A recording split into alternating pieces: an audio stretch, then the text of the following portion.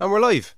Joy, before we started recording, we were trying to come up with basically something to start with, and we basically settled, for want of a better term on what you do. How would you describe what you do? Is it a singer-songwriter or...? Yeah, I suppose so. I've been kind of playing music for pretty much half my life now at this stage. So acoustic guitar, singing, kind of started off doing covers and then eventually started kind of writing my own stuff. And yeah, so nowadays, I suppose, yeah, kind of bluesy, folky, that kind of thing. It's interesting what you said there about starting off playing covers, because that'd be fairly typical, wouldn't it? Generally for speaking, musicians. Yeah, I think so. Like, I think most people pick up a guitar or any instrument or start singing because they're inspired by somebody else.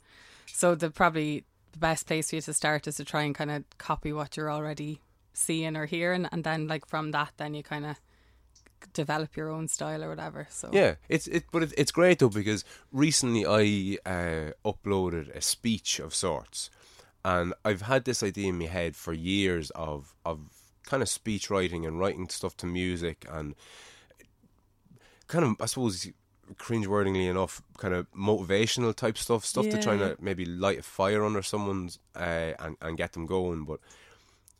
And my original thoughts were to reenact a speech, so basically do a cover version, like a musician would do a cover version of a song. Yeah. I ended up not doing that and just biting the bullet and uploading something anyway. But musicians have, not that they have it easy, but they have it easier than others insofar as there is that, and that's okay. Because if you're let's say a speechwriter or a poet or a film producer, you never see people doing covers of Jaws, the movie, say, or covers of something else. Because but exactly, because there's something sacrilege about that. Like, you know, if you're going to fucking make a movie, make your own. Or if you're going to write a poem or do a speech, you know, do your own. But with music, it's kind of cool that you're emulating people, not ripping them off. Definitely. There's kind of a reference point to start from. So, like with music, now I'm not by any means like a technical expert when it comes to music. I can't even, if you gave me sheet music there now, I wouldn't be able to read it or anything like that. I could maybe do Mary Had a Little Lamb on the recorder and that'd be it. But like in terms of music, like if there's an instrument, there's a way to play it. There are certain chords, or there's a certain, you know, technique to it. So if you're learning how to do it, you're kind of learning what other people have already done, and then you're developing your own style in it. You know, so there's already a kind of a place to work from. If you're writing a poem, you're just using your own language. You know, there's not really, you don't have to do it in a particular tune or a particular key or anything like that.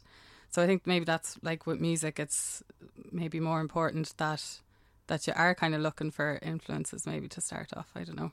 No, that makes sense. And I'd never even, because it's weird, and that's the great thing about actually talking to people and have someone hit the ball back at you. I've thought about this idea of the similarities, or differences, should I say, between speech writing and writing songs, but I never thought of what you just came out with there, you know, like that. Neither did I. No, but of course, but again, that's the beauty of these conversations, and the fact that they're not scripted or not kind of pre-rehearsed in any way, shape or form. You don't really know what you're going to say until you've come out and said it, and that can be a bit kind of daunting. I think that's the scariest thing about doing something like this, and what might maybe prevent people from doing it. So for example, if you send somebody a message going, will you do a podcast with me for 3 hours, they're kind of going, shit, what am I going to say? Like, what if I say something stupid? And you probably will say something stupid, but sure, that's the whole beauty of it. You don't know what's going to come out until you actually give it a go. But isn't it weird though, because that's so common? Yeah. Because I don't think anybody that I've asked anybody that I've asked to come on has said, yeah, I'll come on, you're around tomorrow? Do you know that kind of way? Does now suit? Are you free? There's always that little bit of, oh, fuck. Kind of let me think about it. And more often than not, people say no. And then occasionally, and what I do is at the start, I'd ask somebody, and they'd say, oh no, I don't know. And then I'd say, no, go on. And I go on, you know you want to. And you know, there was a bit of encouragement from me, or a lot of encouragement, maybe too much. Yeah. But now that I've kind of asked so many people, what I've started to do is I'll ask them. If they say yeah, we kind of arrange a date to come out. If they say no, what I'll say is, listen, it's an open invitation. If you want to do it, do it. And that's me encouraging them to do it, kind of done. Yeah. And at least then some people at least have come back and said, fuck it, I've thought about it, and you know, you've only got so many years on this planet, you may as well do a bit, I don't know. Definitely, but it's just, it's interesting. But getting back to the songwriting element, how comfortable are you now with expressing yourself? And like, do you hold back? Is there a lot of stuff that you've written that you haven't sang or recorded, or? Yeah, I mean, I'm recording my first album this year, which is kind of a bit ridiculous because I have been doing this for ages. I've done little bits of maybe demoing or kind of an EP, but not really though, and I've done lots with other people, but this is the first time where I'm actually confident enough to go, okay, here's my songs, going to put them on an album and put them out there. There's loads of songs that I've had over the years that I would have played and played and played, but now I've no interest in playing them. I'd actually cringe if I listened to them now, or you know, like I've new songs that I'm a little bit more, I can stand over them a little bit more than maybe other ones that I would have written years ago. But I've been learning a lot lately. Like there's a guy helping me out with kind of the logistics of the album and just kind of mentoring me in a way. And he's a good friend of mine, Eugene Donegan. And I actually sang on his second album. He's got 2 albums under his belt, and he's with a band now called Pilgrim Street. They're going to do an album as well. And he just has a wealth of knowledge and experience and everything about the whole thing. And I was talking to him about that. I was sending him on kind of little phone recordings of new songs going, oh, you know, here's the songs that I want to put in the album. And he's kind of going, where's all the golden oldies? Like the ones that he would have known from years ago.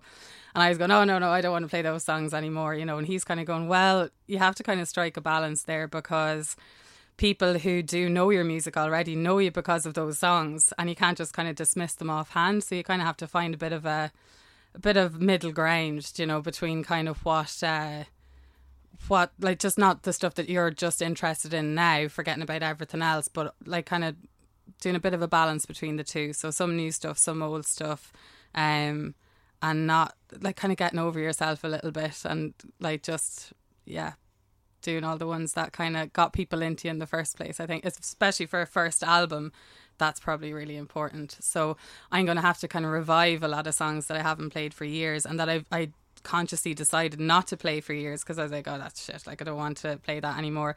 But I've actually kind of rekindled a bit of love for some of the old songs, even though I wouldn't write in that style now. I wouldn't say those things now. I don't really feel those things in an immediate sense anymore, but they're still part of me. Like they're still part of who I once was or whatever, so they're still probably going to get a little look in on the album. So.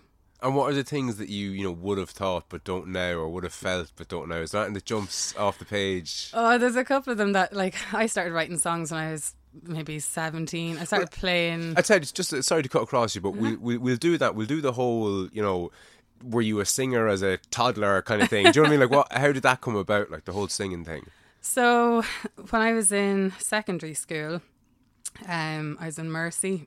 And well, for 3 years then I was in Beaufort College to do my leaving cert. But when I was in Mercy, I was in a bit of a girl band, and we did like talent shows in O'Mahony's and all these kind of places, really fucking cringy stuff. And I was the shit one in the band as well. So there was myself, Mairead O'Dowd, who's incredibly talented. She went to Billy Barry, and brilliant dancer, singer the whole lot. Laura Carroll, brilliant singer, a guitar player. Jackie Hosey, really good singer. Katie Bird, like all these really, you know, very talented people. And I was just kind of along for the crack, really, more than anything. I was kind of, you know, singing a little bit here. I wasn't terrible, but I wasn't very good either. But it was good crack, and that was the first kind of the first bit of messing with music, I suppose, that I did. And that was when I was maybe 14, 15.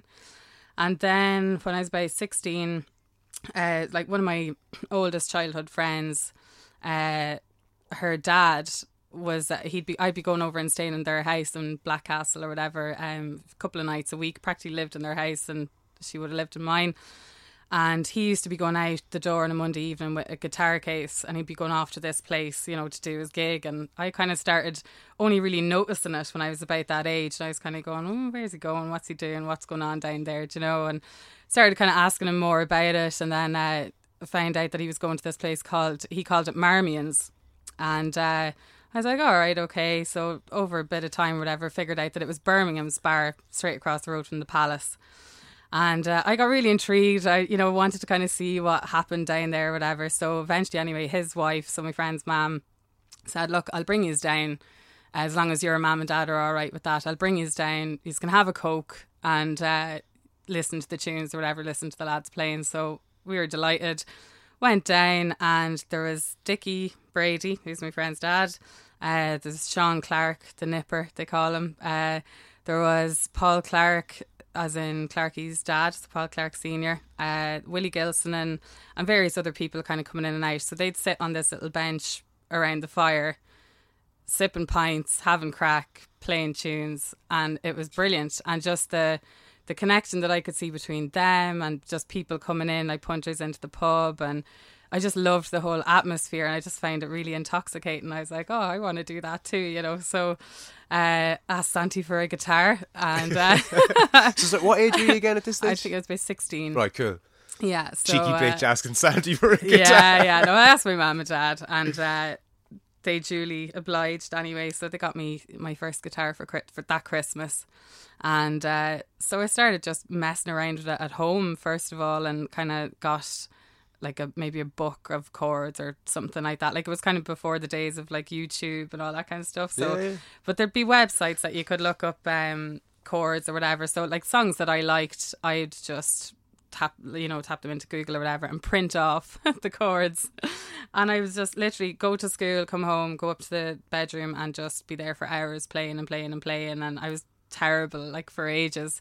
And eventually anyway, Dickie and the lads kind of said, well, sure, bring your guitar down on the Monday nights or whatever and you can play along. Like the best way to learn is to just play along with other people. Yeah, dive in. Yeah. So I was obviously terrified but honoured to, you know, be allowed to do this. So I kind of started doing that then every Monday night, and I'd be playing along with them, you know, and the way that it would work is that each of them would take a turn doing a song.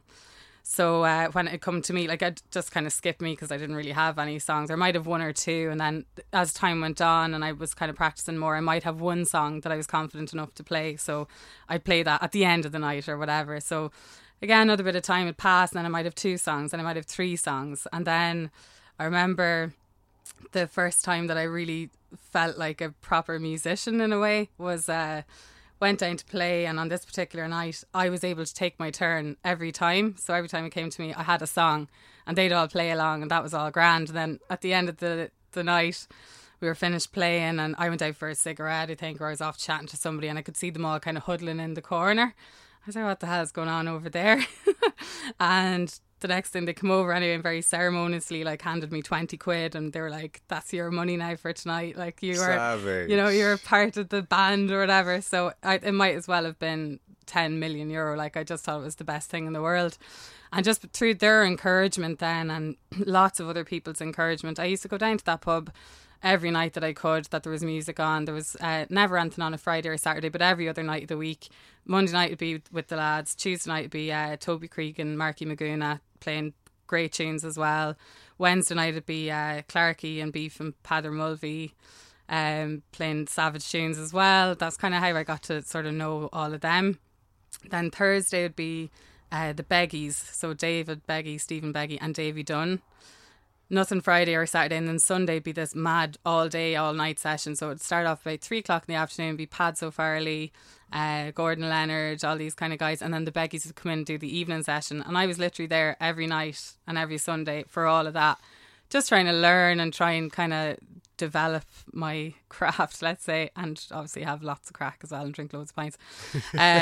So over time then, yeah, like they all sort of got to know that I was, you know, learning how to play or whatever, and they'd get me up and they'd do a song, and it all just, because of all of that and all of those people, I kept playing, and I, you know, kept kind of spending more time doing it. And then through that, like once I kind of had a good few covers under my belt, that's when I kind of started going, okay, I'll try and write something. So eventually anyway, like that was kind of the start of it, and then I started gigging all around the place doing, you know, different kind of covers gigs. But really what I wanted to do was write my own songs. So I remember like at that age, you know yourself, like when you're a teenager, like you're full of angst and you're whatever, like everything's very complicated. And what age were you at this stage then? So at this stage I think I was maybe 17 when I wrote my first song. Okay. It wasn't the best now in the world, but what I used to do when I started writing songs, I used to, when I'd be playing down in Mickey's pub, we'd call it Mickey's, so Mickey Marmion was the guy that owned the pub. He sadly passed away last year and is very missed in our circle, but I'd go down and I'd be playing the covers gigs, then it'd come to my turn, and the lads, I kind of copped that a lot of the stuff I was playing the lads wouldn't have heard of anyway. So I was like, you know, they might say to me, oh, who sings that song? And I'd say, oh, for example, Gemma Hayes or whatever. And they'd be like, oh, yeah, never heard of her. So I realised if I played one of my own songs and said it was somebody else, Nice. they'd give me honest feedback and they wouldn't know it was mine. And I'd know then, is it shit or is it not or whatever. So I used to say that all my own songs were Gemma Hayes songs. But should they all? I could have been playing Baba Black Sheep and they would have been like, that's great, yeah, you're doing brilliant, just keep it up, you know. But I kind of knew myself, like, testing out different ones, which ones kind of they were really into and which ones they weren't, and that kind of, like, yeah, my songwriting kind of went from there. So You sneaky bitch. I know, yeah. They probably don't know that if they ever hear this. But that's fucking, that's a touch of genius right there. That's brilliant. I love that. I really love that. I really love that because I've been waffling on a lot recently about this idea of incremental steps, and that's a really good one. That's a really, really fucking good one. Oh, what do you think of this song? This is a song by this obscure artist. She lives in Australia somewhere, or you know, whatever. Like, and it's actually your own stuff. That's really cool. So you were introduced to this scene that what is that, the session musician scene? Is that what that's kind of called? So. At what, 16? Yeah. And then a year later you're playing in kind of cover songs with other people and kind of writing your own stuff. Yeah. Okay, so much. where did it go from there? From there, I mean, I used to kind of, I'd be working and I'd be gigging, and I never really took it all that seriously. Like, I loved playing, but I never really saw it as, oh yeah, I want to be a professional singer. Like, you know, I want this to be my full-time thing. And actually, kind of quite the contrary. Like, after a while I sort of thought, geez, I never want to depend on this for, you know, my dinner or paying my bills or whatever, because to me I just felt like it was putting too much pressure on it. Like, I didn't want to feel like I had to do it. So I always kind of had that feeling, but I always did want to do it at the same time as well. And I suppose after a while of playing largely by myself, I started kind of playing them with other people, and maybe like getting a band together to play my own gigs and stuff like that. And just like friends of mine who were great musicians, luckily enough, say for example Kev Mulvey, who'd be a friend of yours, I think, and probably a friend of the podcast. He would have played a lot with me, and then like other friends like Trevor Ludlow, Ian Ludlow, Lizzie Oakes, like all these people, like, were kind of in the early days when I was just starting to kind of do my own music. So I'd be kind of playing here and there at open mic nights or singer-songwriter nights or an odd festival and all that kind of stuff. But still, I was kind of doing a lot of it, but I wasn't really doing it professionally, let's say. Like, I was always I still always had like a job, you know, in the background or whatever. There was a few times here and there where I thought, okay, yeah, no, I'm going to do an album now, I'm going to make a go of this now or whatever, but I just never really put the work in and never really committed to it. And I think deep down I felt like I wasn't really ready to do it anyway. Like, not the way that I feel I'm ready now to do an album. I'm kind of glad I didn't do an album back then just for the sake of doing it. So yeah. And is it, to use my own kind of terminology, is it very on the lead of you to think you need to have an album and need to have all these things? And like when you were saying there about that guy that's advising you, like, I don't know who he is. I don't know the first thing about writing music or creating albums or being a professional musician. Don't know anything about that.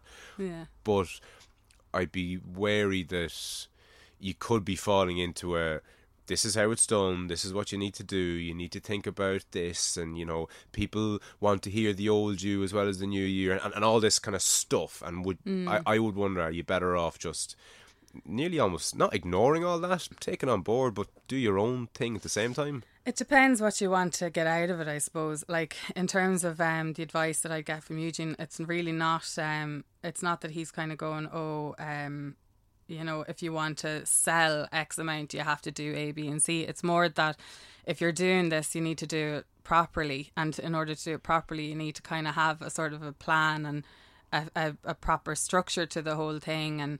And it's more really being conscious of what you're like. He's not saying you should put these songs on the album. He's kind of saying don't dismiss old songs just because they're old songs. Do you know what I mean? No, and that okay. kind of a way. He'd be very much into the artistry of the whole lot, but he's also got the experience of all the logisticy kind of businessy end of it, I suppose, as well. But the way that I suppose a lot of people kind of make these albums and spend loads of money doing all of that, and by the time they have it done, they've nothing left to do anything with it. So they have their album, but that's it. It goes on a shelf and there's no more about it. And so, sorry, what the point you're making there is that you don't have the money to promote it once you've made it? Yeah, and not even just from a financial point of view, but just from a planning point of view. You know, like they might kind of spend a couple of years doing the album, put a load of money into it, and then it's kind of like, oh, the album's done, what now? And then something else has kind of, there's no sort of follow through with it. Yes. Do you know what I mean? So because of lack of planning, I think that can often lead to a lack of finance then to do anything with it anyway. Whereas if from the get-go, before you even go into the studio, if you're going, right, what's my budget? When do I want to release this by? If I want to do that, what do I need to do in terms of promo, all that kind of stuff, and have some sort of a budget and some sort of a plan in place for it. Because otherwise, yeah, you'll have an album, but only you'll ever know about it. You know, like you kind of need to have that structure in place, I think, to be able to get it out there, whether it's booking a tour or, you know, releasing it on all different platforms, all that kinds of. I wouldn't have a clue about a lot of that stuff, you know. So I kind of value advice and, you know, information from people who have done it kind of the right way and the wrong way, as they might kind of see it, you know. So, like albums, I think can be. I think they can be a black hole for a lot of people's kind of creativity and money and everything else, because it just becomes this thing that they feel like they have to do because they're playing music, and then they do it, and then it just kind of falls by the wayside. Then nothing ever really comes of it. Yeah, know? No, big time. And that idea of putting a plan into place, I think there's wisdom in that for everybody in relation to everything. Yeah, do you know that kind of way? Like you might have an idea to do whatever it is, maybe get in the football team, and people just, they really want to do whatever it is, whether it's put out an album or get on the team or, you know, insert whatever it is that you really want to do. But as you say, without a plan, number one, first and foremost, they're not going to get to that point. Yeah. And if you don't have a plan for what's going to happen afterwards, you're going to get to that point and realise that there's almost an empty feeling. You've done it, and now what? Yeah. Do you know that kind of way? So the idea of kind of planning to do it and then having a plan for once it's made is really important, I think.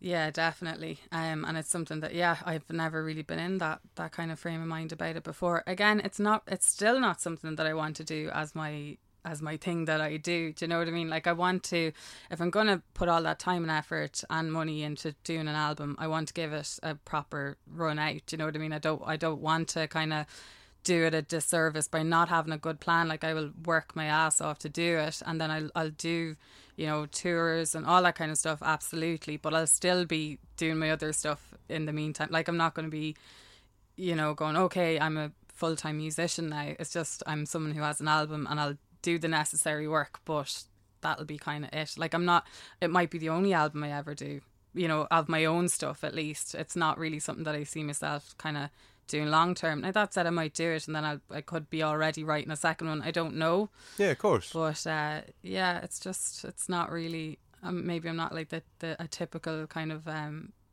musician in that sense. Like, I don't want to really just be a musician full time. You know, I want it to be something that I'm doing, but not solely. If you won the lotto, what would you be doing? If you had, you know, 10 million quid in the bank, do you know what you'd be doing?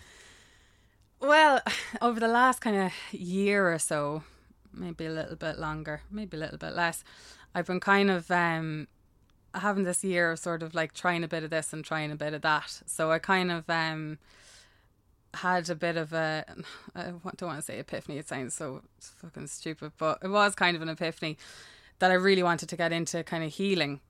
And I didn't really know what that meant at the time. So I thought, right, okay, there's lots of different things that could mean. So get out and like, you know, try and see what they are. So like holistic therapies and all that kind of stuff. So I did. I've done a couple of like little short courses and workshops and stuff like that here and there in like homeopathy, sound healing, meditation, stuff like that. I've kind of recently gotten into yoga and mindfulness and all this kind of stuff. So if you were to give me a check for 10 million quid right now, I'd go travel the world, train up in all of these kind of different therapies, and I'd open some sort of a place where people could come and access those kind of services, I think. Okay, it's where to start? Where to start? We'll start with this morning. And this is going to sound fucking almost like a setup, but I woke up this morning and I reached across to get my phone and see what time it was, and I knocked something off my little bedside locker onto the ground. Right. And it just so happened to be a little vial of homeopathic pills. Oh, what was the arnica? Is that? Oh, yeah. Homeopathic arnica things. And I saw the word homeopathy and my bullshit detector just started pinging off the charts. And before I turned around to herself and said, where did this bullshit come from? Fuck's sake, blah, blah, blah, which I have a kind of a habit of doing. I said, no, cool your jets, Rano, and pick something that's written on this little label. There wasn't much written on it, but pick something, go online and debunk it, basically. Find as plain an example as you can see. Don't let it be just my opinion of why this is nonsense. Have something solid to say, look, this is what you were conned into buying, and this is why I'm using the word conned. Right. And it was the dilution rate for the homeopathic remedy that she has inside there was, I think, 200 cc. Okay. And when I looked into that online and did the kind of maths on it, I found out a great little analogy, and it was, I'm going to butcher this, but the sentiment is correct. In order for there to still be, no, what was it? If you gave this quote unquote medicine to somebody, not to somebody, if you gave it to 4 billion people once a second for 4 billion years, it would take 4 billion years for one person to get one molecule of the substance that was in this tablet that was supposed to be effective. Right. So let me just get that straight in my head again. You take a sample of 4 billion people, give them each, I think it was 4 billion tablets a second for 4 billion years. Something astronomical like that. for a molecule of this stuff to actually, for the odds of this molecule to be in what it is that you're taking. That's how small the dilution rates were. Mm-hmm. So to me, homeopathy in general, I would see that as just complete and utter nonsense of the highest degree. Yeah. So you just looking into that, not just that obviously, but that world. Yeah. Now don't get me wrong, another thing you mentioned there was mindfulness. I'm all about being mindful, all about it, and yoga as well, and a load of other different things. But there are things like homeopathy that I think should be stamped out as opposed to encouraged. Where are you on the whole homeopathy thing, or that element of the healing world, say? Yeah, I did a one-day workshop out in Milltown, so I can't really one way or another say that I'm in any way an expert or even really a novice. Like, I just kind of said, oh look, I'll dip my toe and I'll go out and I'll see. But really, to me, it seems to sort of make a lot more sense than a lot of modern medicine does. For example, there was a nurse in the group. She was there because she was kind of losing faith in a lot of the pharmaceutical ways of, treating things as on their own.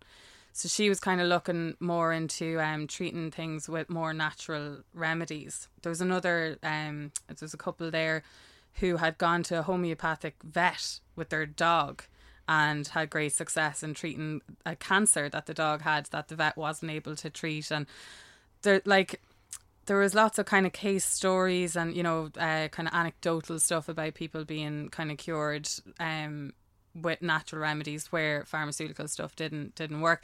But for me, in a very kind of fundamental sense, like, I think it makes sense that most kind of ailments or illnesses can be cured with natural remedies. I mean, all pharmaceuticals come from that anyway, in one way, shape or form. So I don't know enough about it to say yes, it's total bullshit, or yes, no, it's, you know, I definitely stand over it. I think I have a lot more to read about it and learn about it, but I think overall, like the science of it seems to be pretty sound.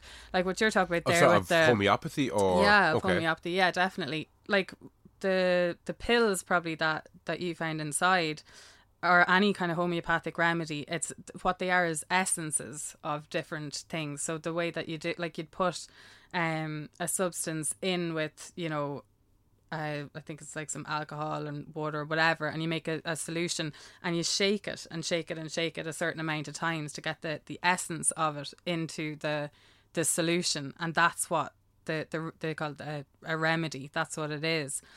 So but when you say the essence, what do you mean when you say the essence? Like as in, it's not like a concentrated, you know, drop of something. It's like whatever, like the chemical essence of it. I don't know enough about it. I'm afraid I'm going to say something stupid. No, not at all. But it's like it's been likened to kind of quantum physics in terms of the way that it works. Again, that kind of goes over my head a little bit. Yeah.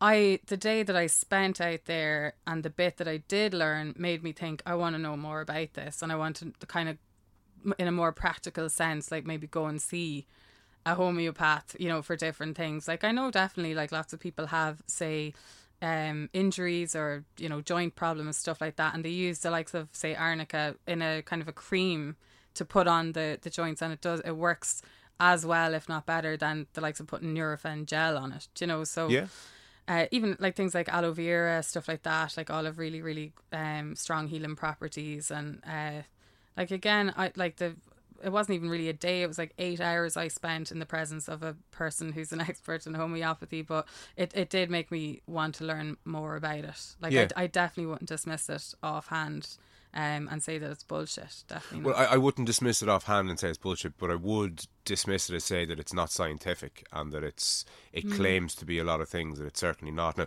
I'm all about the natural remedies, and I'm all against the pharmaceutical route generally. Yeah. I think we live in a society these days that you get a painkiller for the stone in your shoe. Definitely. And I think that's absolutely not the way to go on. You mentioned aloe vera, like literally behind me. Yeah. Is an aloe vera plant. I'm all about the natural remedies. Yeah. And I'm generally opposed to the kind of the pharmaceutical route. I think that we distill down these properties far too. What's the word? We distill things down to their base level and forgo all the other things that are in it. Like you see it with cannabis now.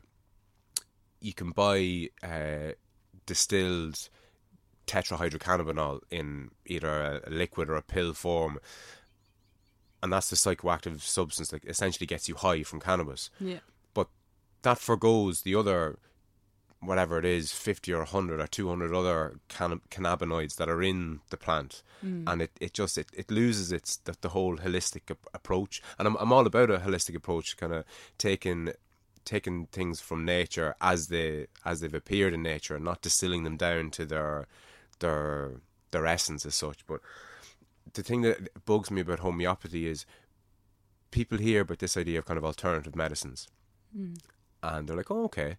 And then they hear about homeopathy and they're like, homeopathy's bollocks. And then they write off, you know, arnica gel and aloe vera and cannabis and all these other different things. So I don't know, it's one of those things that just kind of really grinds my gears. Yeah, I think it's really interesting as well that people call anything but mainstream kind of medical stuff alternative, because that stuff was around way before pharmaceuticals were around. You know, like natural medicine, and especially like things like Chinese medicine, acupuncture, all those kind of things, like alternative therapies. That's a bit mad to me, because that stuff was around first. You know, so is it not a case that the medical stuff, the modern medicine stuff, that's actually more alternative than any of the other therapies, really? Yeah, but me that loves my sound bites, I have one here. Alternative medicine that's been proven to work is called medicine. Do you know that kind of way? But Now, I know that's a very general, sweeping I statement, don't but know. Well, like lots of that other stuff has been proven to work. And again, like for me, I think it's important to go and experience it for yourself. So, like, I sat in a room talking about homeopathy for a day. I thought it was really interesting, but I've never been to a homeopath. Like, Yes. if I have, if I break my leg or if I get cancer, I'm not You're going. not ringing The your local homeopath is homeopath. not going to be the first person that I ring up. I mean, I'd certainly do a bit of research, and I'd be very open minded about it all. But like, obviously, I'm going to go and like take the route that's best going to serve me in order to get better. But that I wouldn't dismiss all that other stuff and just take a medical doctor's advice in and of itself either. I think lots of people kind of dismiss things without really ever experiencing them firsthand themselves.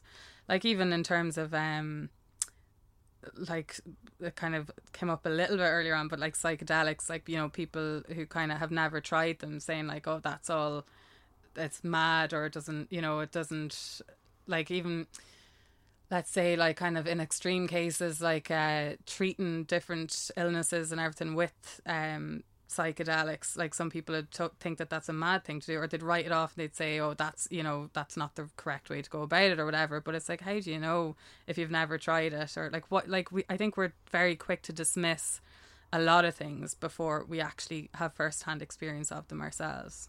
Oh, I couldn't agree more, and I think that the advances that have been made in psychedelics in particular are just absolutely outstanding, and it's a shame and a stain against humanity's reputation that we have forgone that research because we've made them illegal over the last number of decades. Like it's only now in recent years that psychedelics have been essentially proven as, again, essentially a cure for things like post-traumatic stress disorder, and ecstasy as well. I'm not sure what the technical term for ecstasy is, but there's a guy, David Nutt. Are you familiar with David Nutt? He has that drugs without the hot air. He has. What's that?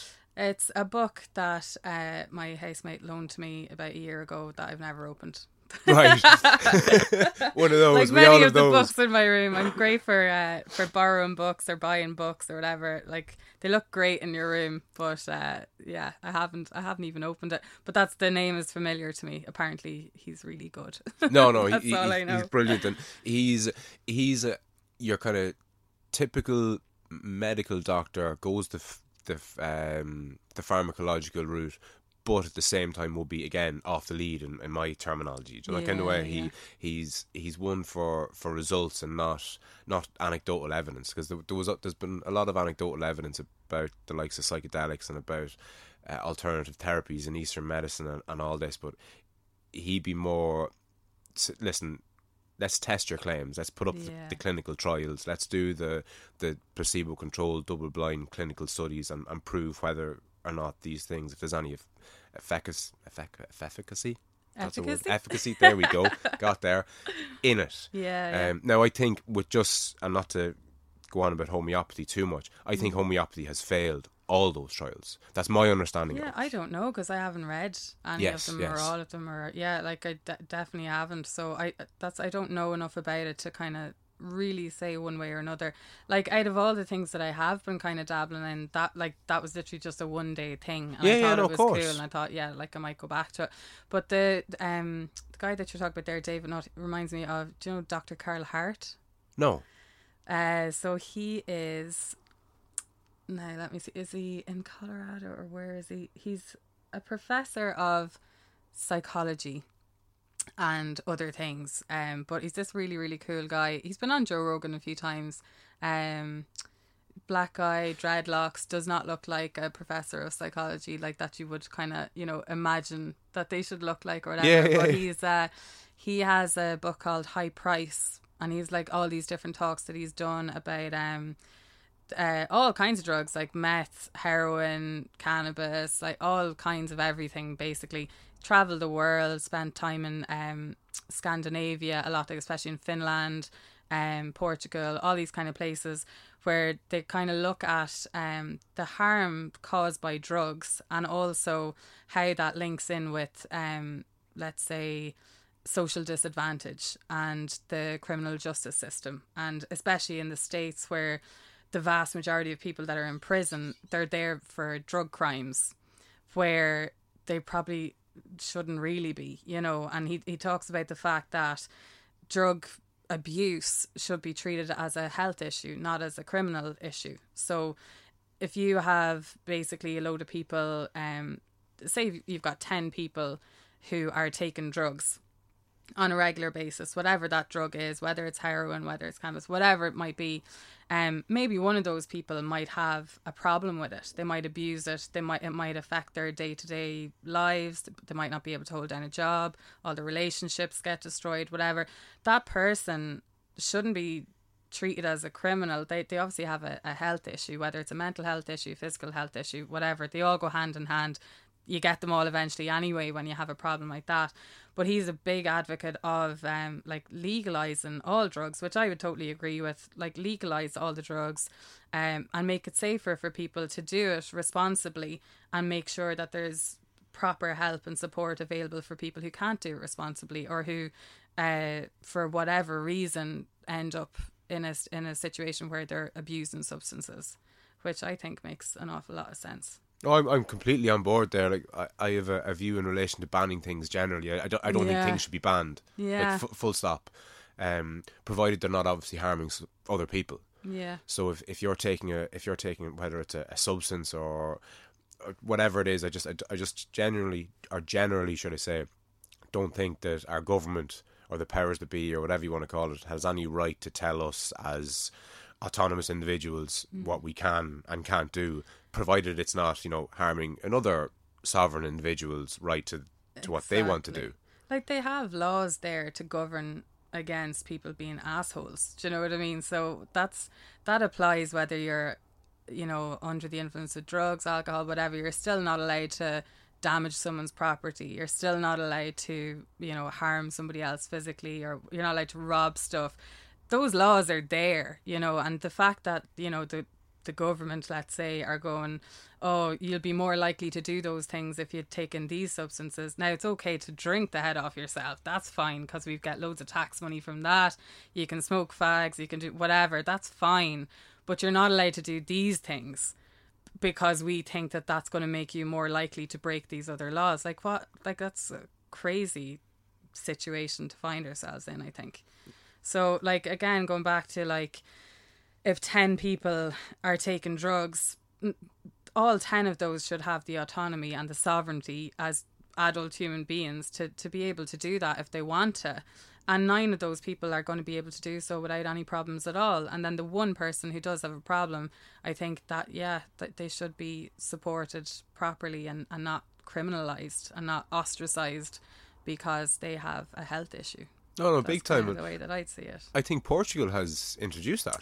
They've decriminalised drugs, so you can have, I think it's up to like a 10-day personal supply on you without getting prosecuted for drug possession. But after that, then they kind of start coming down hard on it. But if you want to smoke cannabis, if you want to do heroin, whatever you want to do, you're not going to be basically pulled into the justice system because of it. Yeah, you're pulled into the health system. Yeah, if it's a problem for you. Yes, of course. Yeah, and if you're not, then then who cares anyway? You're not doing any harm to anybody else. Maybe you are to yourself, but probably not any more so than you would be drinking pints in the pub 3 or 4 times a week, you know. So I think really, like, from a societal point of view, like, we have a very, like, we do kind of live in a nanny state, you know. Like, I don't think Ireland is seen as such, but, like, under the EU umbrella, I think we've become very much a nanny state. Like, we don't have that much autonomy over what we do or what we're allowed to do, or, you know, it is all very heavily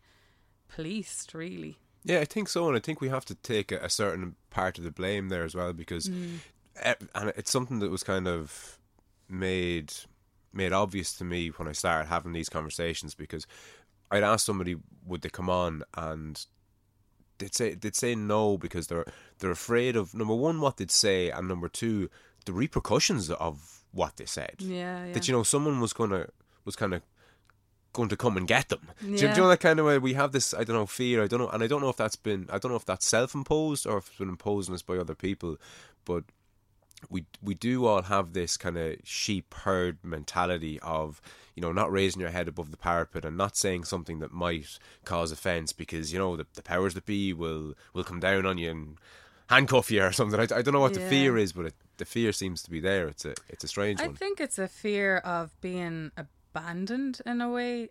For some people, that like if you express a particular opinion or a thought, or tell someone about a particular experience that's not kind of the status quo, or might seem a little bit out there, that there's a fear there that you're going to be sort of shunned a little bit, as maybe not kind of playing the game, so like I think sometimes people are afraid to speak their mind because they don't know how the person opposite them is going to react. And I think the biggest fear is not that they're going to be like, oh, you're wrong, or anything else. It's going to be that the other person is like, oh fuck, I don't want to talk to them anymore. They've all those crazy notions. Do you know what I mean? And I think one of the biggest fears that most people have is of being abandoned, whether it's by a close friend or by society in general or whatever. Like, people just want to comfortably fit in and be part of everything.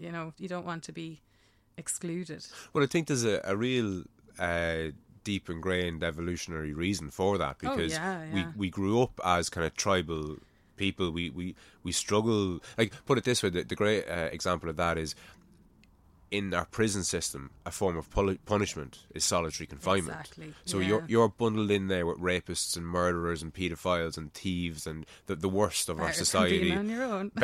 Better than being on your own, Yeah, absolutely.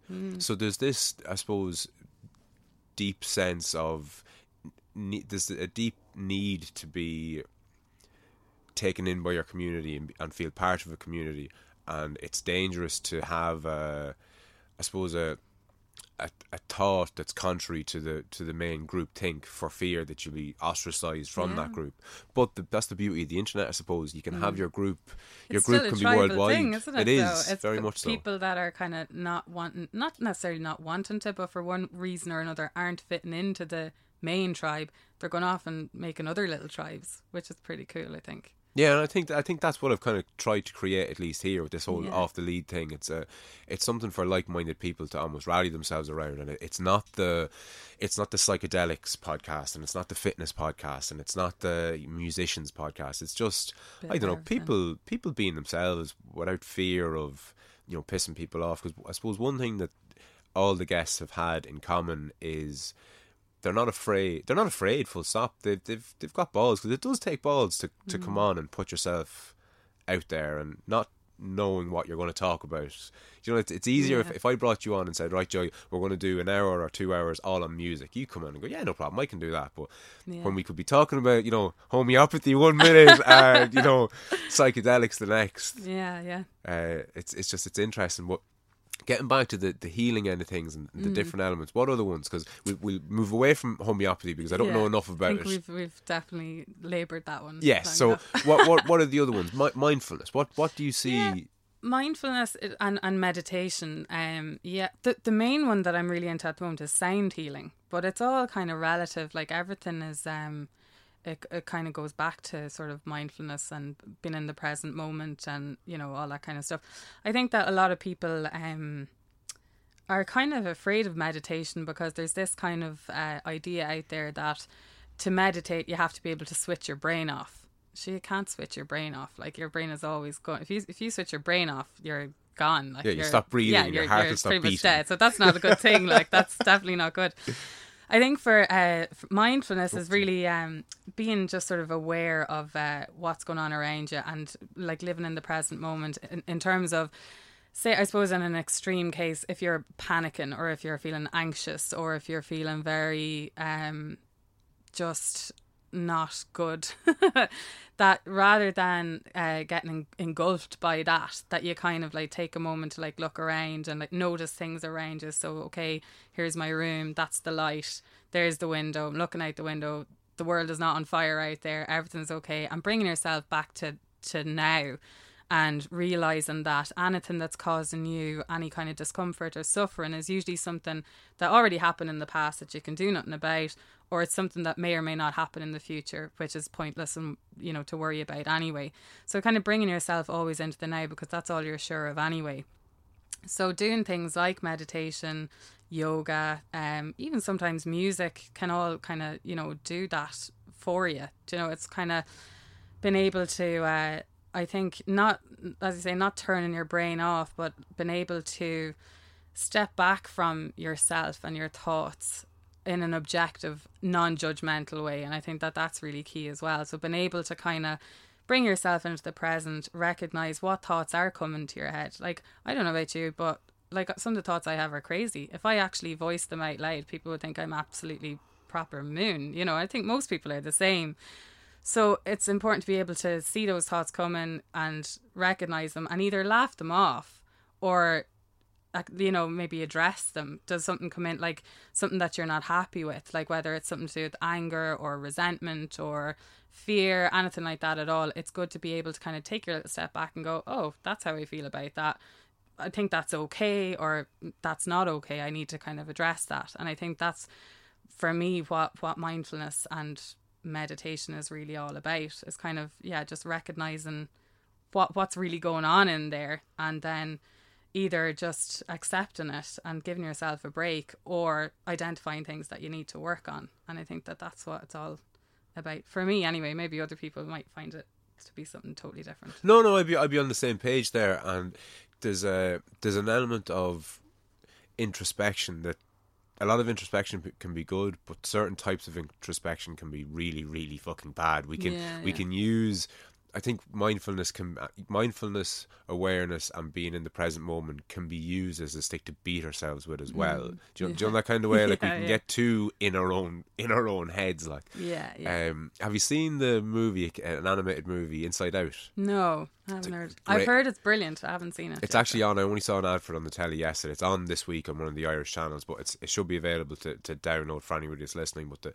the concept is, there's 4 or 5 main characters, and they're all your emotions. So fear, anger, loneliness, whatever the emotions are, and it's the set, for want of a better term, of the movie is inside a little girl's head, and every so often anger will take the controls, and brilliant. So anger is in control of the child. And I think mindfulness is a great way of just understanding who's holding the reins, who's in control, and just being in touch with our emotions and realizing that we are, I suppose, fueled and driven and steered by our emotions, because we're a big bag of emotions, basically. Yeah, definitely. Sometimes some of them have more control over what we say and do than others. And I know Angry Frano is a fucking scary character. Do you know that kind of way? I never want to introduce Angry Frano to my fiance or my kid, because do you know that kind of way? I think people become the angry Joy or the angry Frano, and they come home with that. And if you don't have the awareness to realize who you are in that present moment, it can be quite detrimental to yourself and to everyone around you. Definitely. But I think you made a really good point there about you can kind of go too far with it as well, in terms of like focusing too much on what's going on in the mind and in the head, and not what's going on everywhere else. So like for meditation, I think for me anyway, like to start off, like, and when I say meditation, that could be like sitting in a room, that could be like I don't know if you've ever been in a flotation tank. Not yet. Oh, you need to try it. You need to try it, definitely. It's not for everybody, but I think you'd really enjoy it. But can you just lay that out for people who don't know what the hell you're talking about? Yeah, so it's basically a sensory deprivation tank, or it can be a room. So it depends where you go. So there's actually, the first time I was ever in one was in Navan. There's one down in Bruce Hill. Yeah. It's a lovely guy called John that runs that place in there. It's really, really cool. That's kind of, I suppose, more of a tank kind of situation where you go in, it's kind of just like a wet room. Let's say there's a shower and there's a whatever, and that you lock the door behind you and you get naked, and then you open the door of the tank and you go in, and the water is kind of maybe up to your knee, thereabouts. As you stand in it, as you're standing in it, yeah, it might even be that high up, but it's full of Epsom salts, and the temperature of it is the same temperature as your skin. Yes, so, your body temperature. Yeah, exactly. So you basically lie down in it and you float on it because of the salt. So you're not. So when you're floating in it, the room is completely dark as well, and it's soundproof. So you can't hear anything, you can't see anything, and you can't feel anything outside of your own self, basically. So you're not touching anything. So it's like, just to flesh it out for people, it's like lying in the bath. Yeah. But your arse or your back isn't actually touching the bath itself. Yeah. You are literally floating. Yeah, and it's a much bigger bath as well. So you could be like a starfish and you won't touch the wall. Okay, well, sometimes cool. you kind of move around a little bit. Whatever, What's that? Yeah, exactly. Freak you out. But generally speaking, the idea is that you're not touching anything. You're completely weightless. Your body isn't having to do anything at all except just be and exist. So when you're there's the place that I go now. I haven't been for a while actually, but now that I'm talking about it, I'm going to book an appointment for next week or something. But that you can go in and you can have an hour of floating in the tank followed by a massage. Or you could have the massage and then go into the tank as well. Harvest Moon Centre is the name of the place, and it's absolutely deadly. Where is this, sorry? On Baggot Street in Dublin. Harvest Moon Centre. Harvest Moon Centre. So if you just Google Harvest Moon Centre, up it'll pop. Centre. Yeah, exactly. So I'd highly recommend doing that. Like if you go in, have a massage and then go in, because then you're kind of already like really relaxed going in. You can do like your little bit of mindfulness, like kind of checking in again, like observing your thoughts and stuff like that. But eventually, once you've kind of all that done, then you sort of let go and you go into a deeper level of I don't know if you call it consciousness or subconsciousness, or I don't know, but it's like a deep state of relaxation and meditation. And it's at that point, I think that maybe that's what people talk about, like when they say you need to switch your brain off. I don't think it's really switching it off. It's just switching it to a different wavelength or a different frequency or whatever. Yeah. But I'd highly recommend it to anybody who's been thinking about doing it. Just go and do it. It's absolutely class. I'm going to book one today. Yeah, I've been threatening to do it for ages. I'm going to book one today. And I'm going to book your man in Navan because I'll do it quicker if I book it in Navan. Exactly. Who's your man? Give your man in Navan the plug. His name is John. I can't think of his surname. It's ages since I was in there. But it's the Natural Health Clinic on Bruce Hill. So up across the road from O'Mahony's. That's yes. So if anyone's listening and they're in the Navan area, if you Google, I suppose, flotation tank Navan, Bruce Hill, something like that. I actually think there's only one in Dublin, which is the place that I go to, the Harvest Moon Centre, and then there's the one in Navan. I don't know if there's any other ones in Leinster, even maybe even in the country. I don't know. There might be since the last time I looked it up, but they're very few and far between. So even if you go flotation tank Ireland, he'll probably come up. Oh, okay, cool. So yeah, no, it's really good. And feel free to give me a no comment answer here, but would you get high and get into it? I don't really. I wouldn't. Not that I never would, but I haven't done. I've never done that. Yeah. But I know that it is kind of recommended for people to do it. But yeah, I never have. Yeah, you've never felt the need. You get enough out of it without, basically. Yeah. I definitely would probably give it a go, but no, I haven't done to this point anyway. Yeah, no, I haven't done yet, but it's absolutely on my to-do list, 100%. Yeah. Maybe go in definitely sober first. I will say as well, the first time, I mean, you're going in and it's new, and you're going to be just thinking about it, constantly. You're going to overthink it. You're going to be going, when does it get to this point? And you're going to be, you'll be definitely in your head a lot the first time. So don't just book one session and never go again. Like, go and do the first one and then do another one, and your second one will probably be a lot better than your first one. Yeah, no, absolutely, of course, to settle in, because you don't really know. It's not until you do something the second time. If you've only done something once, you've only experienced the first time doing it. Yeah, if that makes sense. Absolutely, yeah. But sorry, how did we get talking about isolation tanks? I feel I cut across you or interrupted you. We were talking about meditation, was it? Yeah, it could have been. Oh, look, we'll go on. Sure, who knows? The different alternative practices, say. So we touched on homeopathy and meditation and mindfulness, and even the float tanks. Sound. Oh yeah, so that was the thing. So yeah, in terms of meditation, like what I was talking about was kind of going that deeper level. So kind of starting off by acknowledging what's in your head and kind of doing that bit of work, but then going beyond that, like letting that kind of wash over you then, and sort of going into the sort of the next level. And that's where I think sound healing and sound therapy comes in. So again, I'm very, like, I'm in like the baby infants class of all of this stuff. Like, I'm But just that's totally new to all of it. So I'm saying, like, my very limited experience of all this stuff so far, which has been really, really positive, and maybe might make people go and like look it up themselves or get into it more themselves. But they're definitely not going to get any really concrete information from me. but brilliant. I love that. I Yeah. love hearing from people who've dabbled in things as opposed to people who are experts, because people who've dabbled in things will give you an interest and let you make up your own fucking mind. Yeah. Do you know that kind of way? So sorry again. So yeah, so the sound healing thing,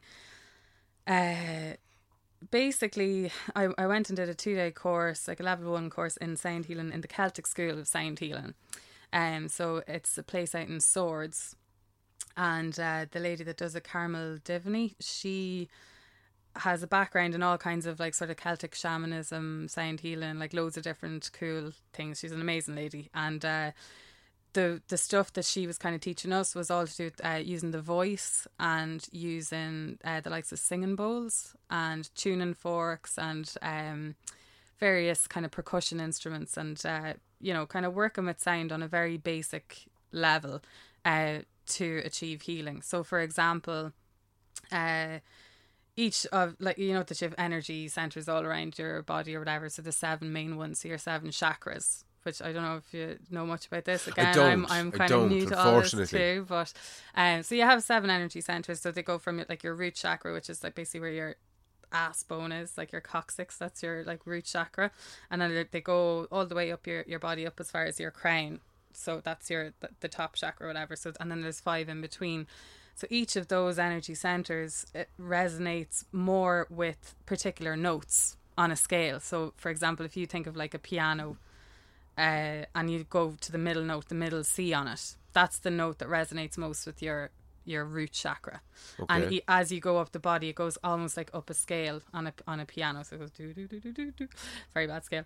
So it does that. So each note has a particular frequency, and each frequency has a particular resonance with that part of your body. And each of those energy centers has things that are associated with it. So it could be types of feelings or different emotions, different kind of aspects of your life, let's say.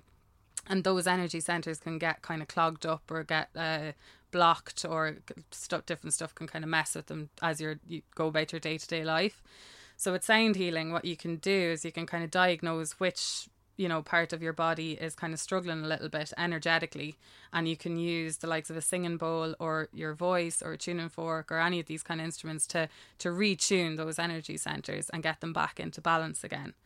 So again, this is the kind of stuff that I would say, like, you know, if you're listening to this going, oh, that's all a load of bollocks, like, go and check it out. Maybe have a sound healing therapy done on you, or go and research it a bit, because it is actually quite scientific, the way that it all kind of works.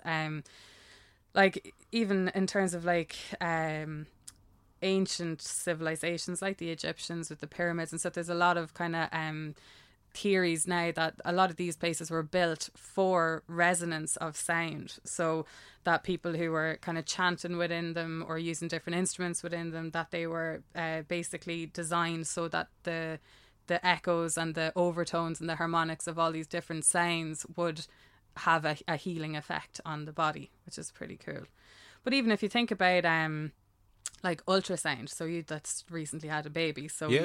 Well, not you didn't have the baby, you were involved, but you would have went to get a scan, probably in the hospital or whatever. And the way that works, the ultrasound, what happens is the implement that's used, let's say, it sends sound waves essentially down into the cells, reverberates, and that's what creates the picture, which is the sonogram. So that in itself is just incredible in terms of how like frequencies and sound can be used to like manifest like physical effects, even in the form of a picture. Or another example could be that you can use different frequencies to help to cure kidney stones, to break up kidney stones and to shrink tumours and stuff like that. You use kind of different vibrations and frequencies to do all of that. So sound healing, it's like very, very broad, but it's kind of, I suppose the thing that got me into it was thinking about music and why music is so important to so many people and why it resonates with so many people. And in terms of if you listen to a happy song and you're in a good mood, or if you're, you know, if you listen to a sad song, or if you listen to even like real angry music, you know, punk music, whatever, it has an effect on you. And I suppose with the sound healing basics, what they're doing is kind of stripping back all of that, and it's kind of showing you why it's having an effect on you and how it's having an effect on you. So for example, the certain key that it's in could be affecting a particular part of your body which is associated with certain feelings. So it's on a very, very basic level. Like one note can make you feel this way, or, you know, invoke this kind of a feeling in you. And then an overall song is kind of doing that on a much, much grander scale, if that makes sense. Oh no, it does, absolutely. Like, all you have to think of is that tune in Jaws, you know, the dun, Yeah. dun, Why did you talk about Jaws? I don't know. I really don't know. But I must have watched it recently or something. But you know that piece, that dun, nobody, I don't think, has ever listened to that and went, "Oh, what a lovely tune!" Yeah, you know, you listen to it and go, "Oh, fuck!" It's a fearful tune. It's like fuck, and Yeah. that's fascinating, and I love that.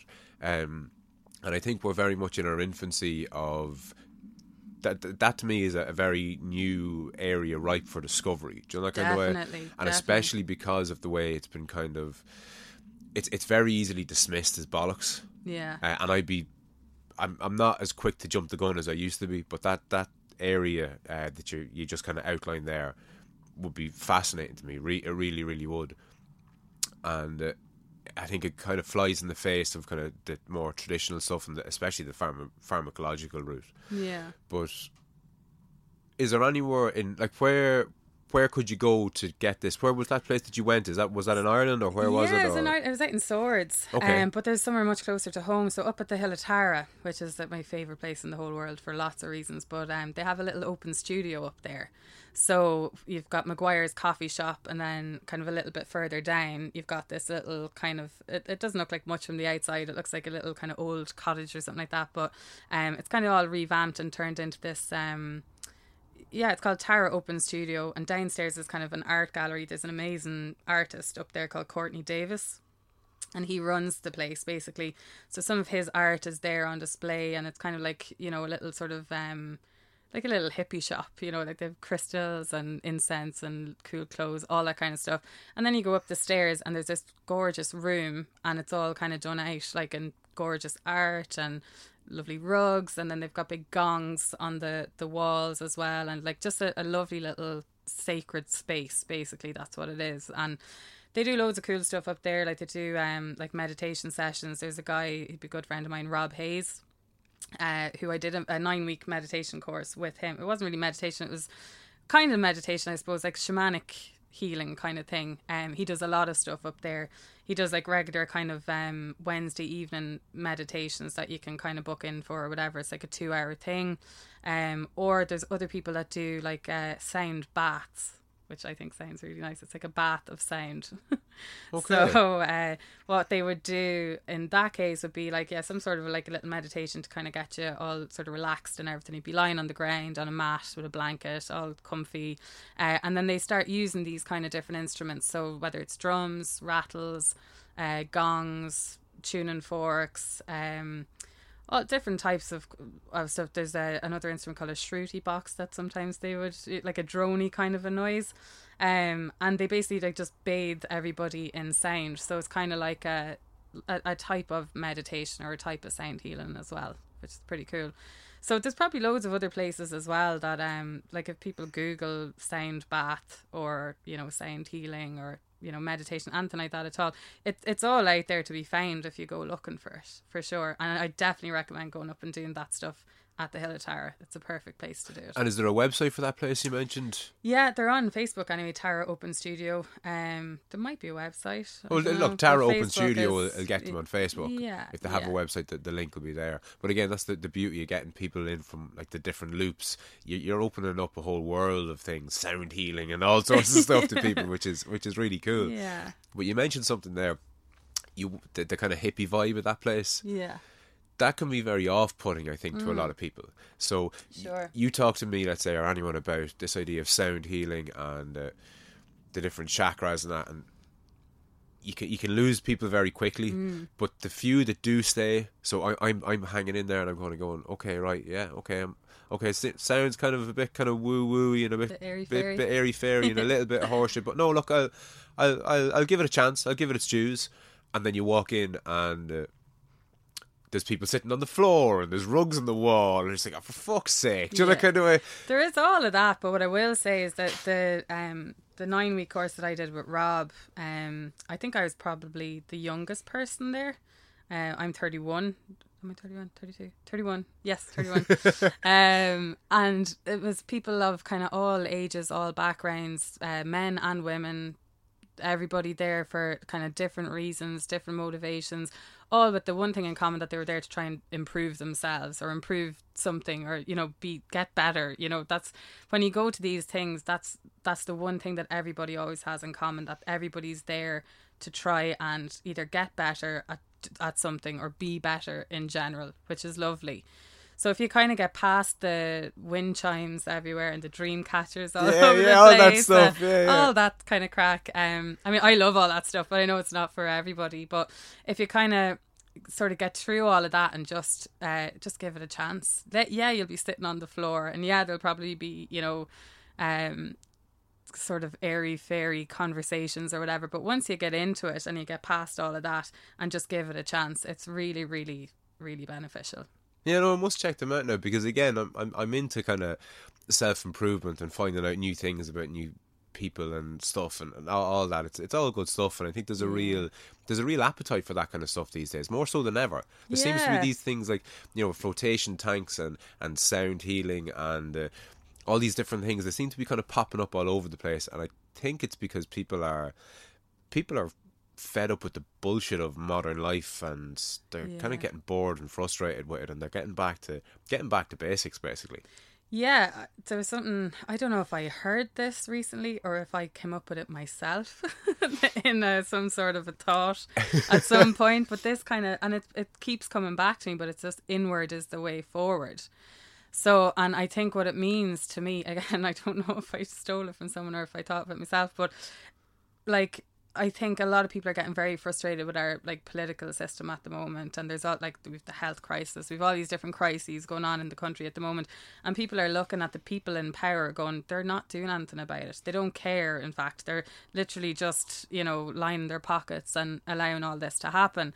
I think people are becoming more aware of the fact that, you know, you can take control of your own life. So in a systemic kind of a way, okay, you know, the government stuff is important, but in your day-to-day life, like Leo Varadkar is not going to be responsible for your happiness in a day-to-day sense. Do you know what I mean? And nor should he be.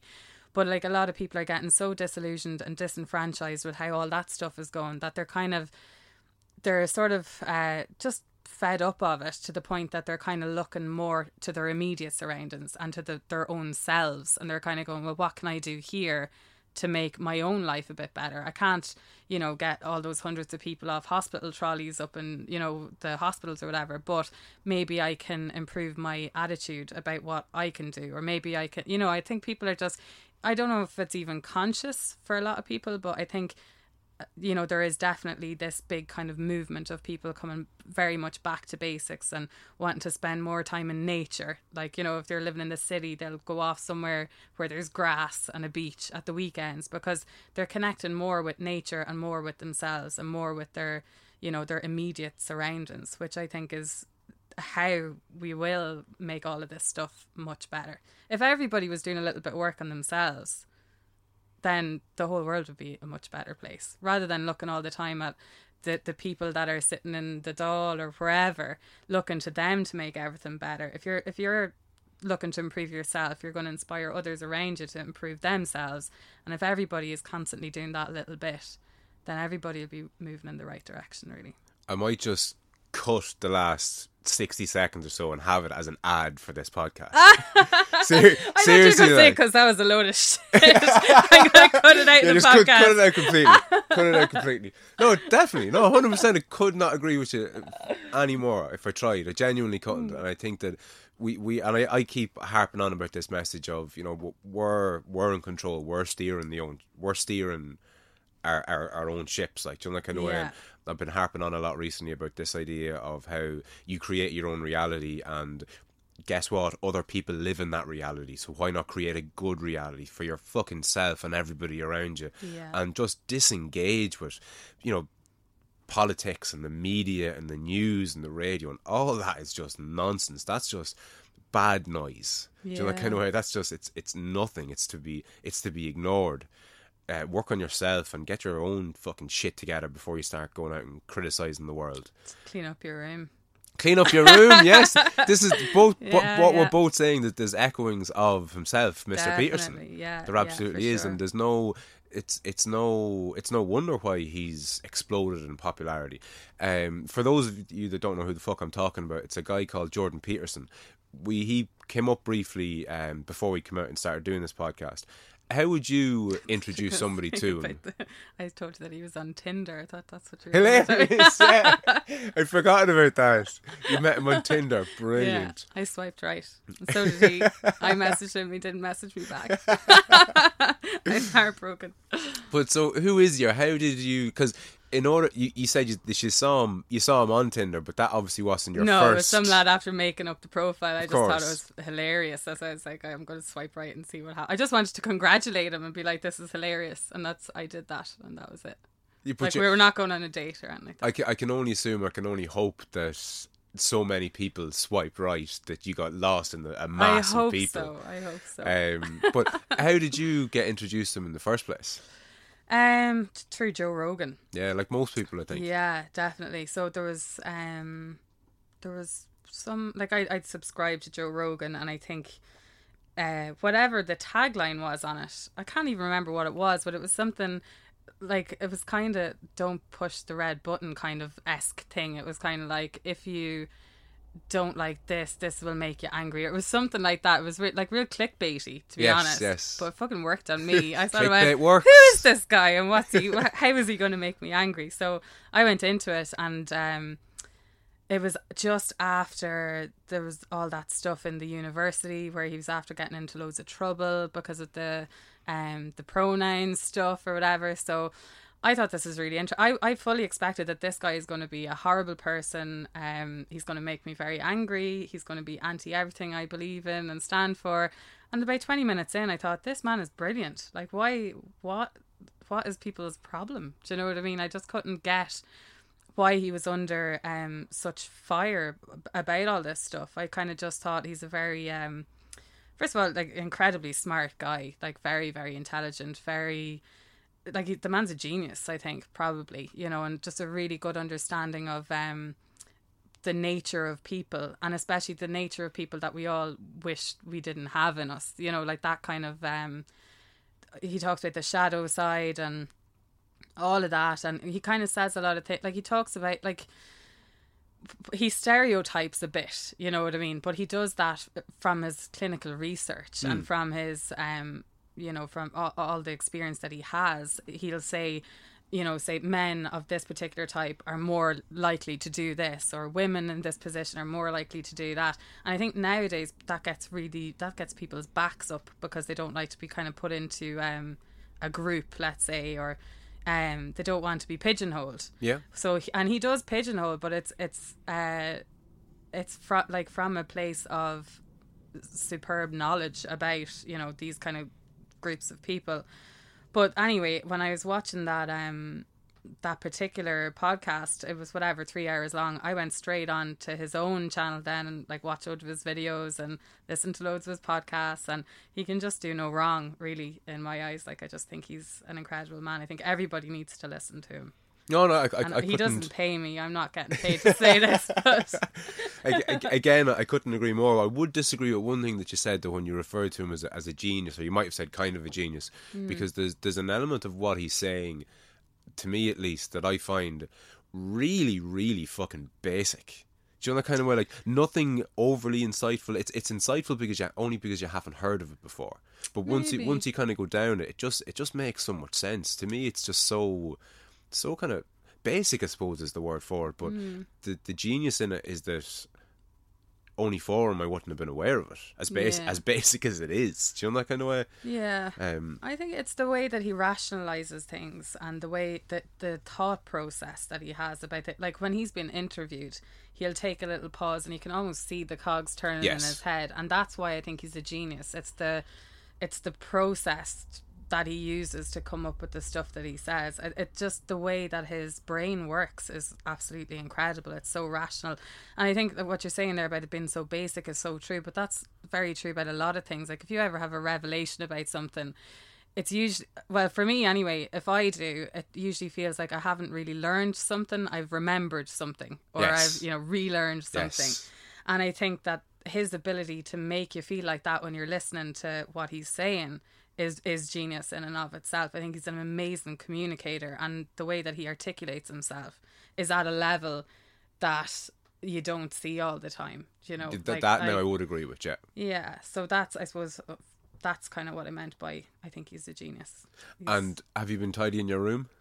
Yeah, I keep my room very tidy. I also mess it up a lot, but I do. No, I would always make my bed before I leave the house in the morning. Like I wouldn't leave my room without making the bed, and I would like kind of keep it fairly tidy.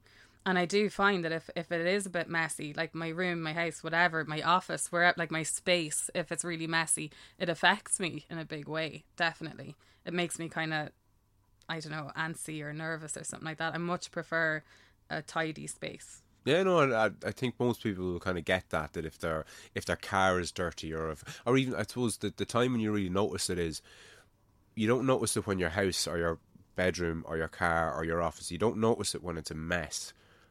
You notice it when you tidy it all up and you sit down and you just go, ah. Yeah, definitely. That's when you notice. You're like, Jesus Christ, that really was. Because I find it here, like the lawn is annoying me at the minute because I haven't been able to mow it. Well, it's covered in snow now. That's very true too. I'm off the hook today, exactly. But like when the hedges are kind of pushing out over the driveway a little bit more than they should, and the lawn hasn't been mowed as recently as it should, that stuff kind of gets in on your psyche a little bit, I think. Yeah. And I think that's one thing that kind of Peterson has made me that bit more aware of, is that how we're affected by our environment and how we're in control of our environment. Yeah. Do you know that kind of way? Yeah, and that's what I think a lot of people don't like to hear. Like that people don't like being told, your life is a little bit shit at the moment, but you probably have a lot to do with that yourself. That's not a nice thing to hear. People don't want to acknowledge that, and I'm not saying that that's the case in every situation, but a lot of people are unhappy for reasons that are within their own control.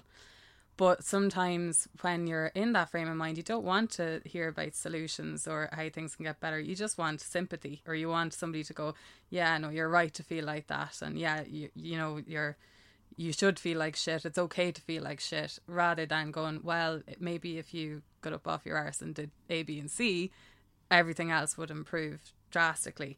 And I think there's a big element of that in what he talks about, Jordan Peterson. It's a big kick up the hole to a lot of people, and often people don't want that kick up the hole. They just want to kind of wallow for a little while and be told that it's okay, like they're justified in how they're feeling, which I think is really detrimental to people sometimes. No, absolutely. And I think that's why you see a lot of outward anger against the government or the man or the patriarchy or whatever it is, the 1%, the ruling class, call it what you will. There's a lot of talk about what they're doing wrong and how we can't get by, and a little bit of fucking introspection and a little bit of realising that you're in control of your own kind of life and your own destiny. Of course, to a degree, absolutely, absolutely. But I genuinely do think that we kind of create our own reality, and our outlook is everything. If there's a great quote, I think it's a Henry Ford quote: whether or not you think you can or can't do something, you're right. Yeah. And there's great. It's a real salesy thing. I forgot you worked in sales. That's like something that's on the notice board in the sales training room. It's funny. There's something that I've recently started thinking about this kind of we often hear about this kind of Eastern wisdom, but I think Western wisdom has been demonized to a degree because it's like, oh, when did you learn that? Was it at your team building exercise at work or something? Like, this thing, like, there's no I in team. It's like, oh, roll the eyes, and you're just fucking boring. But if that was, written in Chinese and translated, it's like, oh yeah, the wisdom of the East, Yeah. And I think there's a lot of kind of Western wisdom that has been tainted by that kind of self-help bullshit. Yeah. But aside from Peterson, is there anybody else that springs to mind as a kind of as an influence on just your way of thinking, either recently or in the past? Or Yeah, there's a few different people, like Alan Watts. I haven't got into Alan Watts. Oh, he's his voice. If nothing else, even if you think what he's saying is total nonsense, just listen to his voice. But that's why I can't get into him. He's amazing. Was amazing.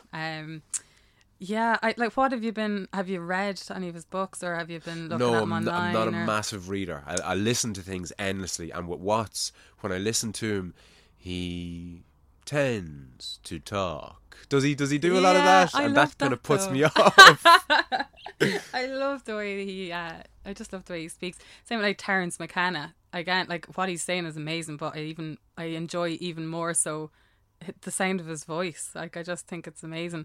Alan Watts has a book called The Way of Zen, and you can get it on Audible, and I'd highly recommend. I think I actually sent it to Ivor when I was finished listening to it, because I'd say if it was on pages in front of me, I probably would have given up halfway through it, because I don't have good concentration.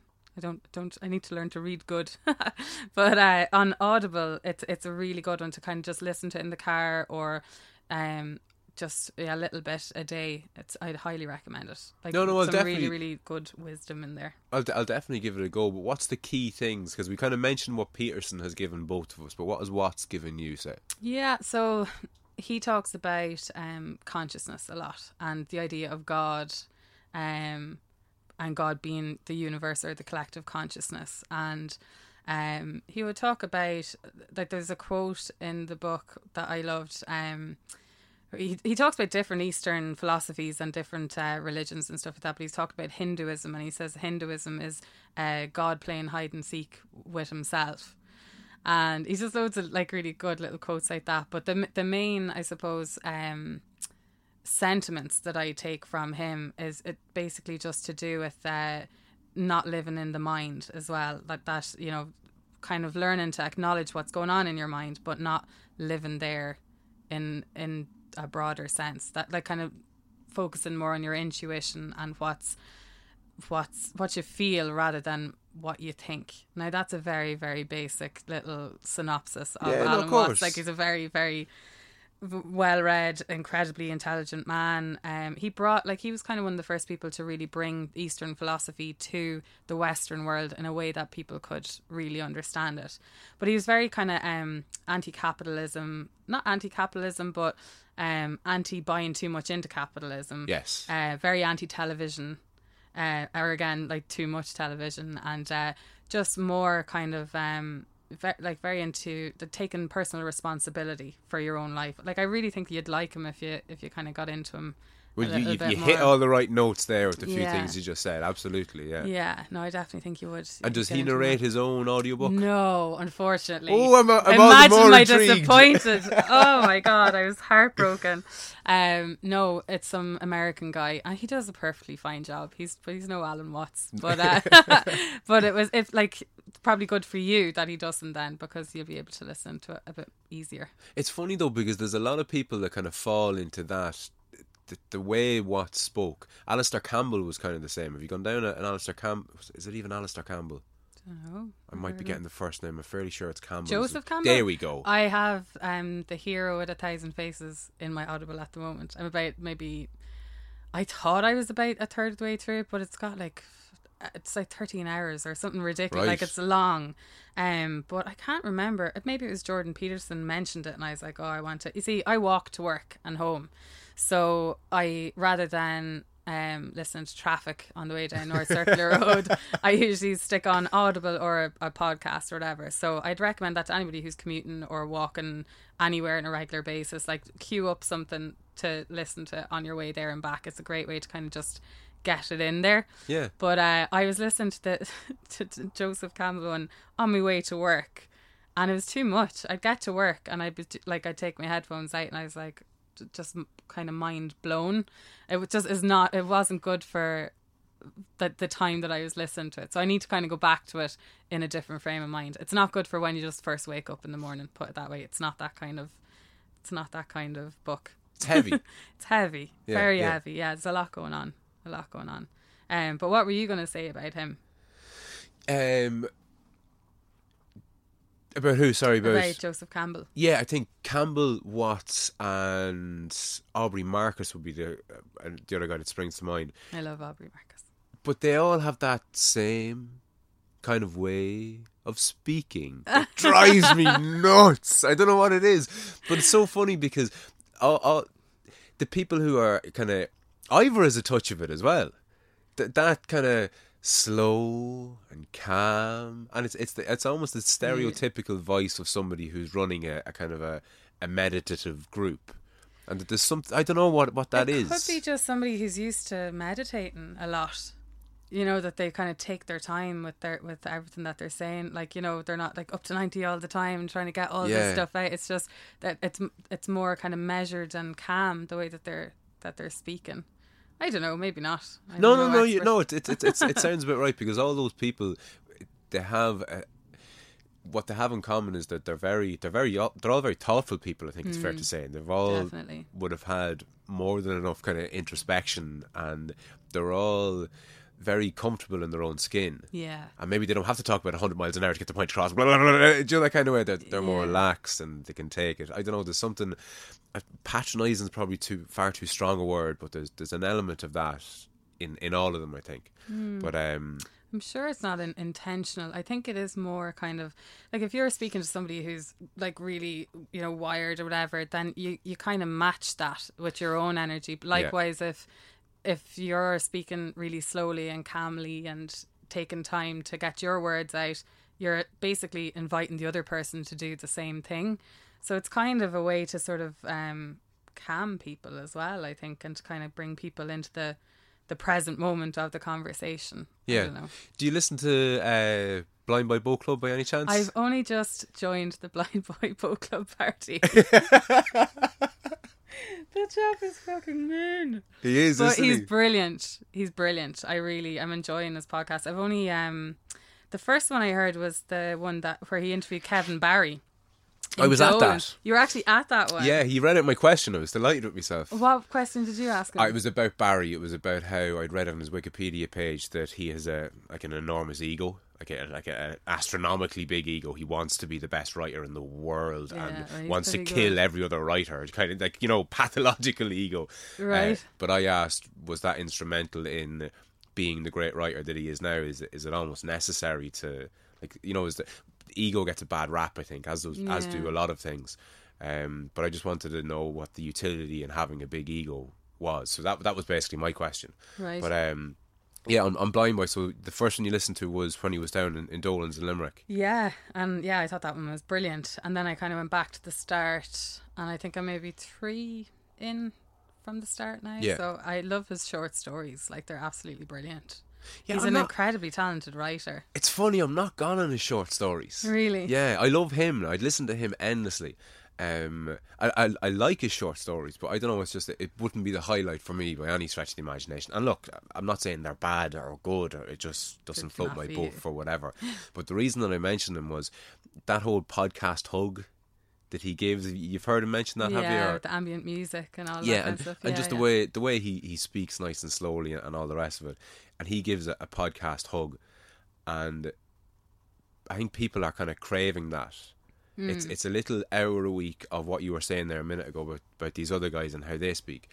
When they speak calmly and collectively and purposefully, you absolutely do kind of go, okay, right, relax, everything's not going 100 million miles an hour. And that's what people crave, and that's what people love, is this podcast hug that he's created. Yeah.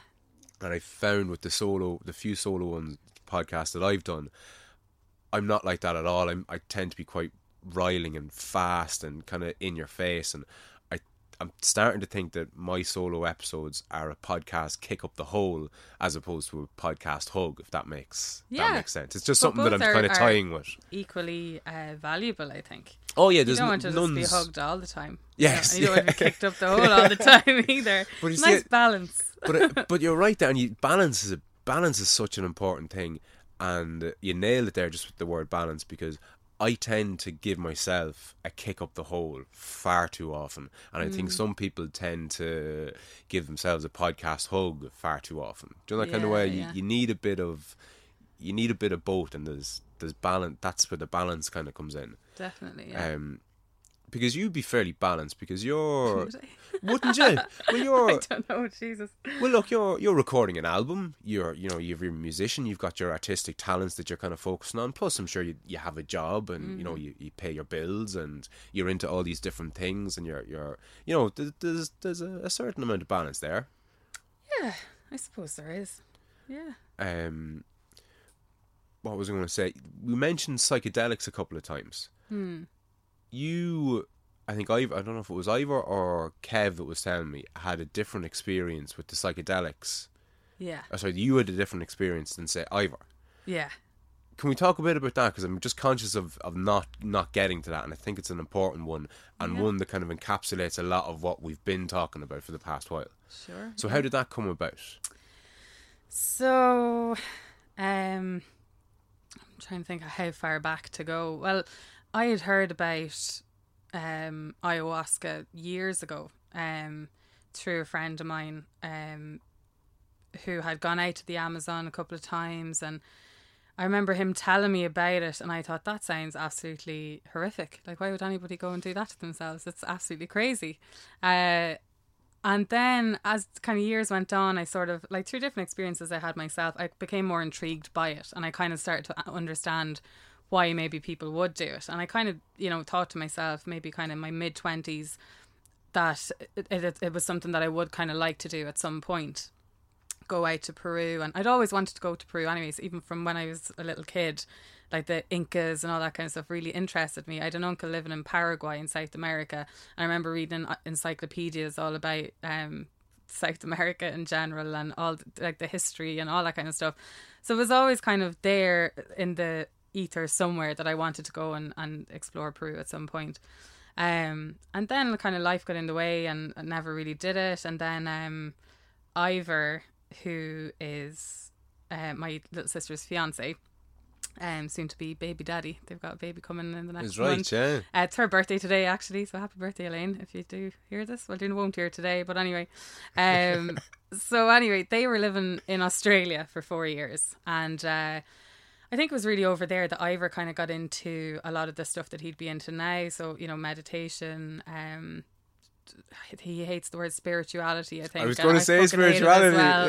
Yeah. That's such a cringy word, but you know what I mean. But consciousness and the exploration of consciousness and all that kind of stuff. I think that's where Ivor kind of got into a lot of that, or sort of developed his interest in it. And when they were coming back from Australia, he had decided, or they had been home, I think, for a trip. Maybe it was for Christmas or something like that. And that's when he had told me about Joe Rogan and told me about Graham Hancock and all this, like, kind of gave me a few little sort of signposts to different people and different subjects or whatever that he'd been kind of looking into. So then they went off back to Australia, and when they were coming back home for good, he decided that he was going to go to Peru. So Elaine was going to come home. He's going to go to Peru for the couple of weeks or whatever with the lads and go to the jungle. So anybody who hasn't heard his podcasts should at this point probably go back and listen to those.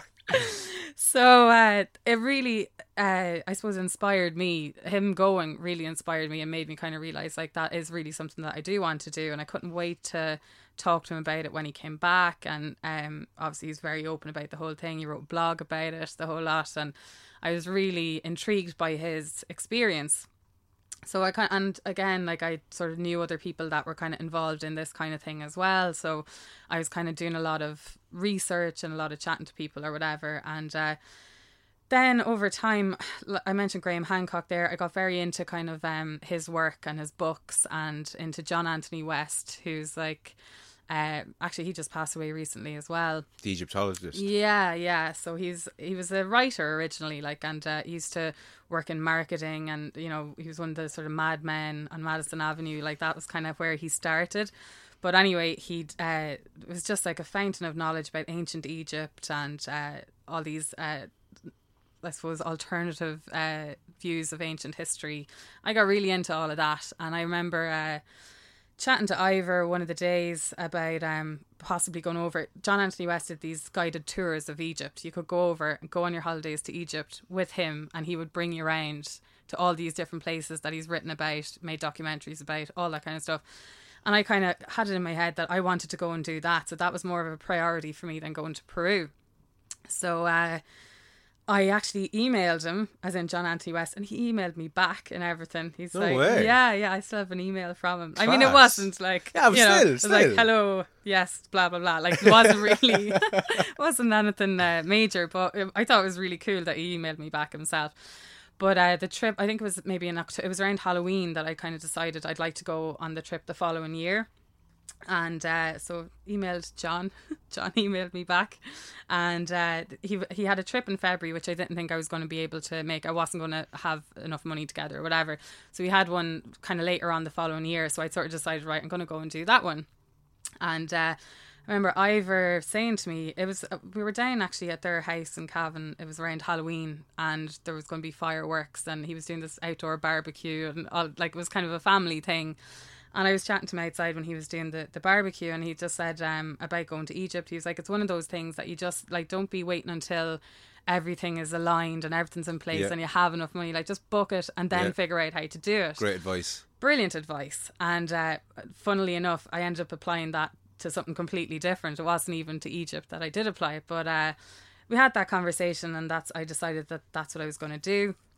And then a couple of months later, less than 2 months later, out of kind of nowhere, really, without warning and with no real kind of signs of it happening, my dad died really suddenly.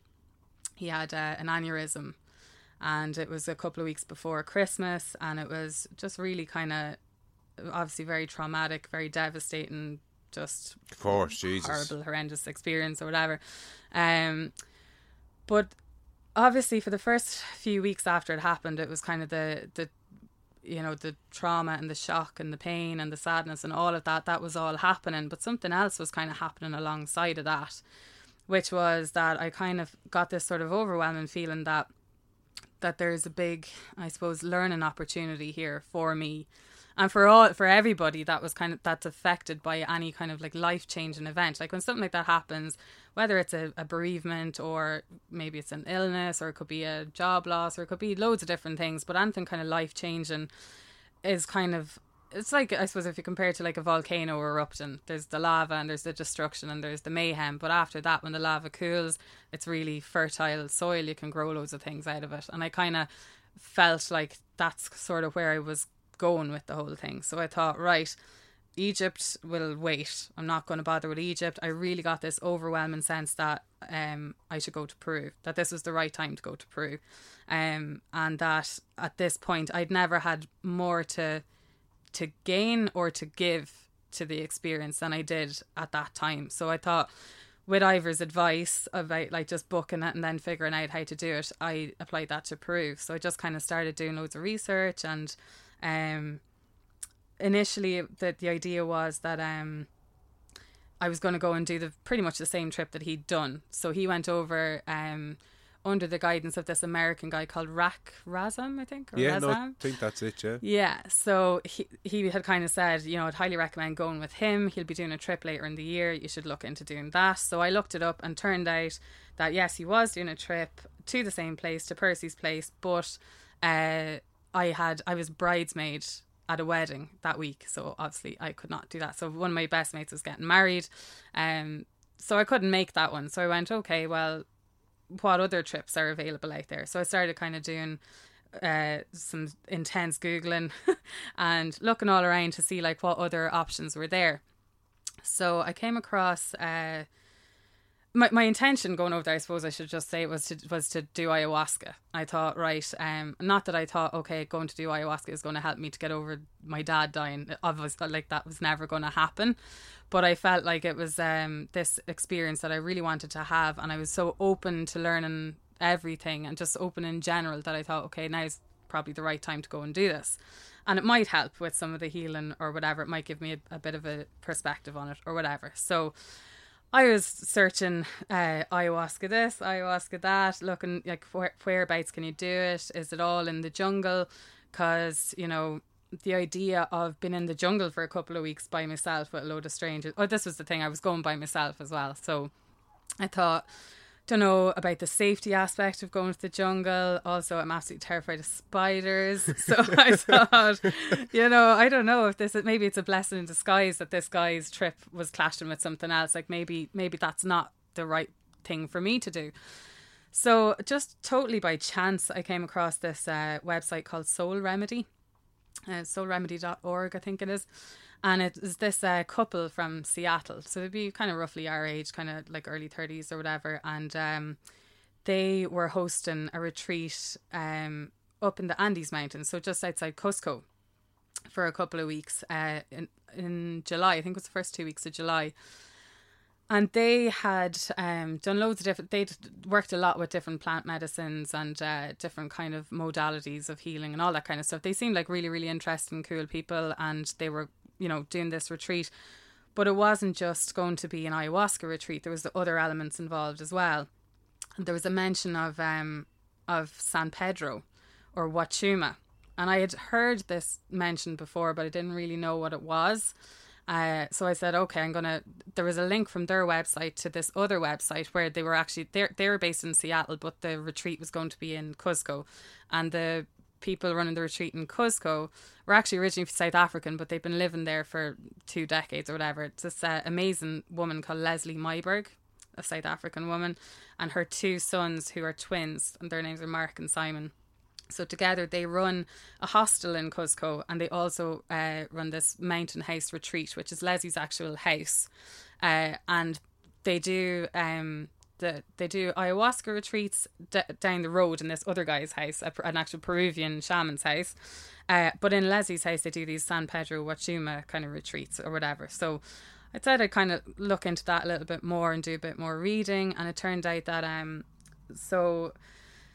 Wachuma is a cactus, a South American cactus, and up until the conquistadors came, whatever, 600 years ago, it was used on a regular basis in kind of religious ceremonies and as part of their religious practice, their spiritual practice or whatever, in Peru. But when the Spanish came, it was outlawed, but as were many, like obviously they were trying to bring Christianity or whatever, and they didn't want any other sort of stuff going on, so they outlawed Wachuma, which is basically, the cactus which contains mescaline, which you make into a tea, let's say, and do sort of a ceremony around it. So they weren't allowed to do that anymore. And if they were found to be doing it, they'd be killed, simple as. So like loads of people were being murdered because they were still working with Wachuma. So during this kind of time, and they were trying to kind of force Catholicism on people, they were teaching people about saints. And St. Peter came up. And they were kind of teaching them, well, St. Peter is the keeper of the gate to heaven. And the local Peruvian people were kind of the Incas were kind of going, well, that's what Wachuma is. It's like the key to heaven. So we'll change the name from Wachuma to St. Peter or San Pedro. No way. So that's why it's called San Pedro now. And what really made me go, okay, that's the one, this is where I'm going, is that my dad's name was Peter. And I just thought it was all a little bit too lovely of a coincidence to just kind of pass it up. Yeah, so I said, okay, fuck it, I'll go to Cusco and drink cactus tea as well as doing the ayahuasca. So okay, and sorry to cut across here because that's a good starting point for you to continue on. But just can you give people a bit of an outline on what ayahuasca is and what was the name of the other substance? Sorry, mescaline.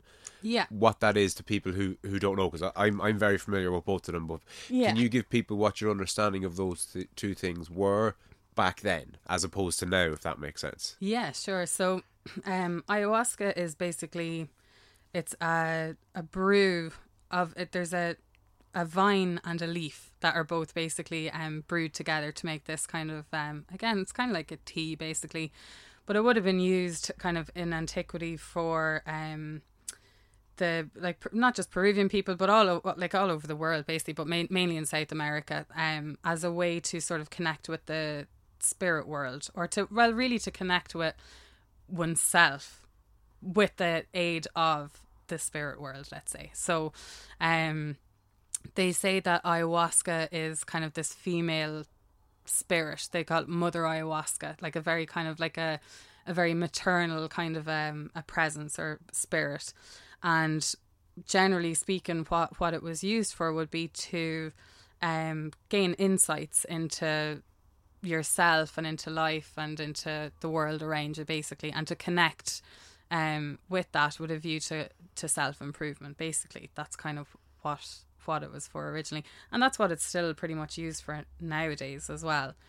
So then in tandem with that, then that'd be kind of more in the Amazon jungle, and then up in the mountains, then the cactus would be more kind of common, or at least more local. So you have San Pedro or Huachuma cactuses growing all over the place, and a lot of people then kind of cultivate them themselves for pretty much the same purpose. The difference between the two of them is that San Pedro is said to have a more male presence, or the nickname for San Pedro is grandfather.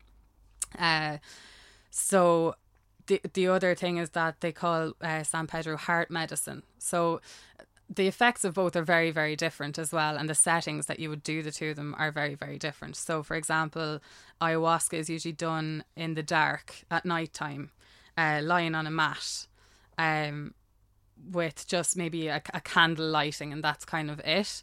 Whereas San Pedro, or at least the way that Leslie Myberg does it in her place, is you do it in her beautiful garden in the daytime. So 10 o'clock in the morning, you have your cactus tea, and you hang around the garden for the day in the sunshine. And so it's two very, very different experiences and two very different spirits, I suppose you would say. But definitely there is a very strong sense of ayahuasca being female and San Pedro being male. I can maybe kind of go into that a little bit more, I don't know, but by all means, absolutely. Yeah. But again, just so we don't lose anybody, yeah. the two kind of teas or potions or whatever you want to call it, the ayahuasca and the mescaline, both of those are, sorry, the ayahuasca and the San Pedro are both contain very, very powerful psychedelics. Yeah. So the active compound in ayahuasca is dimethyltryptamine, which I believe is the strongest psychedelic known to man. And then in San Pedro, it's mescaline, which mightn't be as powerful, but it's certainly up there. Yeah, and dimethyltryptamine as well. It's not only one of the most powerful psychedelics. It's a substance that occurs in all organic life. So we have DMT inside of us, and most other, like plants, animals, all other organic things would have a certain amount of DMT within them as well. So it's not like completely an outside thing. It's basically, if you're, say, drinking ayahuasca, you're taking in a substance that's already actually inside yourself anyway. Yes. But it's not, your body doesn't process it on its own. You have to add, so that's why they add the chacruna leaf to the Banisteriopsis vine, is to activate the DMT, to make it orally active. Yes. Because you have enzymes in your stomach that make it, that deactivate it, let's say. So in order for it to work, essentially, in the psychedelic sense, you have to add an inhibitor so that those enzymes don't prevent it from working. Okay. So there's the science bit. You bastardized massively.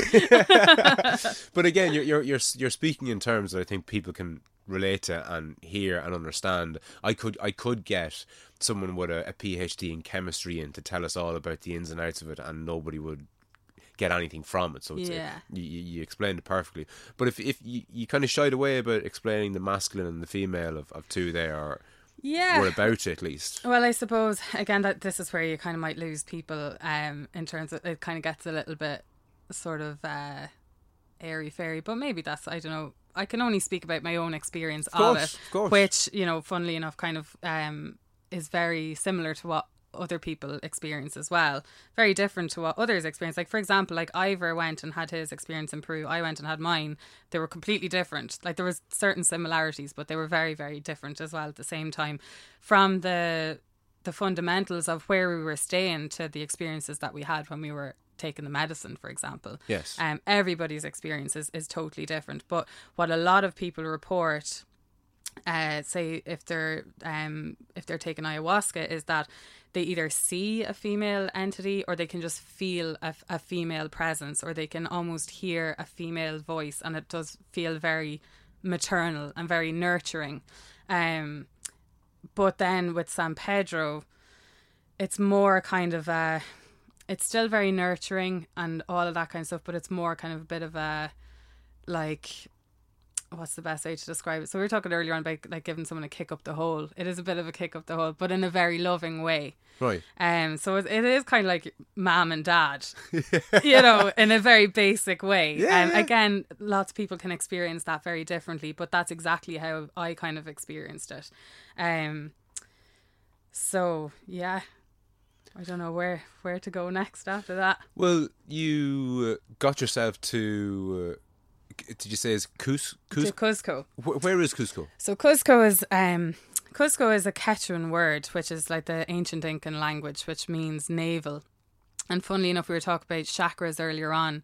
You have a chakra here at your belly button, which the Incas, or the ancient sort of South American people would have called your Cusco. That was the name of the chakra, and the navel. So Cusco is known as the navel of the universe. So they believe that they're actually the belly button of the whole universe, which is kind of cool. So a lot of their like ancient architecture and everything is sort of based around different types of astronomy and alignments with different planets and stars and all that kind of stuff. And they had like some incredible sort of ancient knowledge. So Cusco, spelled the traditional way is like Qosqo, but in modern times it's Cusco, which would be kind of, say if Iquitos, where most people would go, say, to the jungle for ayahuasca trips or whatever, that's over kind of the east of the country, then Cusco would be over the other side, over the west, and it'd be more mountainous. It's near where actually Machu Picchu is nearer to there than it would be to Iquitos. Okay. So same part of the world, relatively speaking, say. Yeah, same country. Both all in Peru, obviously, but yeah. Okay, so you got yourself onto a plane and over you went. Yeah. So did they meet you at the airport, or like how big is there a 200 bed hotel where you went, like, or you know, can you lay it out for people like what exactly it was? Yeah, so I contacted the couple, the American couple, who were doing the retreat or whatever. I liked them on Facebook. I was kind of in touch with them, had a few questions. They were amazing. It was Travis, really, the husband, let's say, who was kind of answering all the questions, and he was emailing back and forth, giving me all the information, answering all the questions. Like I didn't just hop on a plane and go over there. Like, I did a lot of research, a lot of reading, and I'd recommend if anybody is thinking about doing something like that to do that first. I'd do the homework first. So I sussed these people out big time. Really got to kind of connect with them and realise that, yeah, these are definitely the people that I want to go and do this with. So after doing all of that, then they kind of took care of a lot of the stuff, like the logistics, booking accommodation, all that kind of stuff. So I just had to book my flights basically and arrive. So I got on the plane, landed in Lima, had to get another plane from Lima to Cusco, and then a taxi man picked me up at the airport. He had my little name on a sign and the whole lot. It was deadly. Felt very important. And then he brought me up to the hostel. So we were staying in the Myberg's hostel, which is called Casa de la Gringa in Cusco, which I'd highly recommend. It's a really, really cool hostel. The thing about Cusco is that it's really, really high up above sea level, so there's kind of like a lot of people sort of suffer from altitude sickness and things like that, but you can get coca leaves to just chew, or drink coca tea, or there's loads of different things that you can do to kind of help that. Or if you get it really bad, you can just get medication for it or whatever. So that's one thing to note if you're going to Cusco, that it's really fucking high up. So the guy anyway brought me to the hostel, and then you kind of like, everything is sort of up hills. Like, it's not like Dublin city where there's just big high buildings, or like New York with all these skyscrapers. It's not like that at all. It's still kind of there's still kind of an ancient element to it. Like it's not it's a very well developed city in some senses, but it's not like there's very little luxury available in it, put it that way. So if you're looking for that kind of thing, then probably not the best place to go.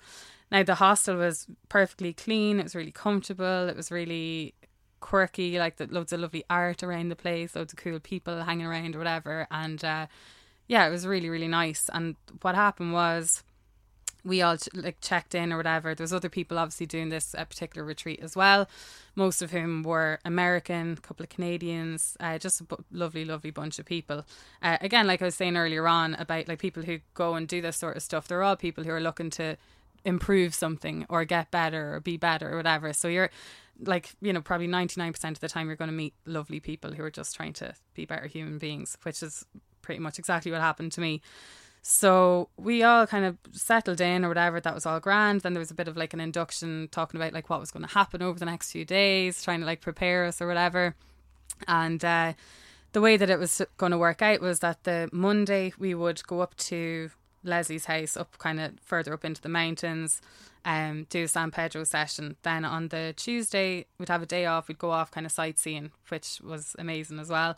Then Wednesday night and Thursday night would be ayahuasca sessions, and then Friday would be kind of a day off, and then Saturday would be another San Pedro ceremony to kind of close off the medicine aspect of the trip, let's say. Then the following week we were supposed to be going to Machu Picchu which didn't really work out, but I can get to that later on. Yeah, no, we will. So yeah, back to the Monday. Then we went up to Leslie's place. She has like just this amazing garden with all kinds of plants and stuff like that, and 2 dogs, not unlike your 2 dogs out there actually, kind of just wandering around, just looking after people, keeping an eye on things or whatever. And basically just all, you know, come together in the Maloka and you talk about like why you're there if you want to.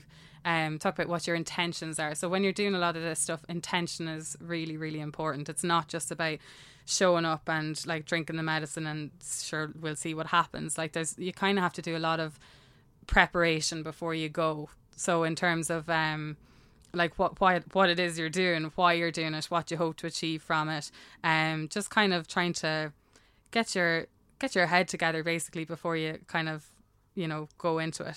So that you're going in with your eyes open basically. Get your setting right, as McKenna would have put it. Setting. Absolutely. It's a really, really, really important. So some people would have been there and they would have talked very openly and very kind of in a very detailed way about why they were there, what they were trying to achieve, all that kind of stuff. Other people would just kind of, you know, maybe say a little sentence. Everybody would always give gratitude for being there. Like it was kind of a common theme. Everyone was just like, I'm just delighted to be here and really grateful to meet you people. It was all very lovely, like big fucking loving.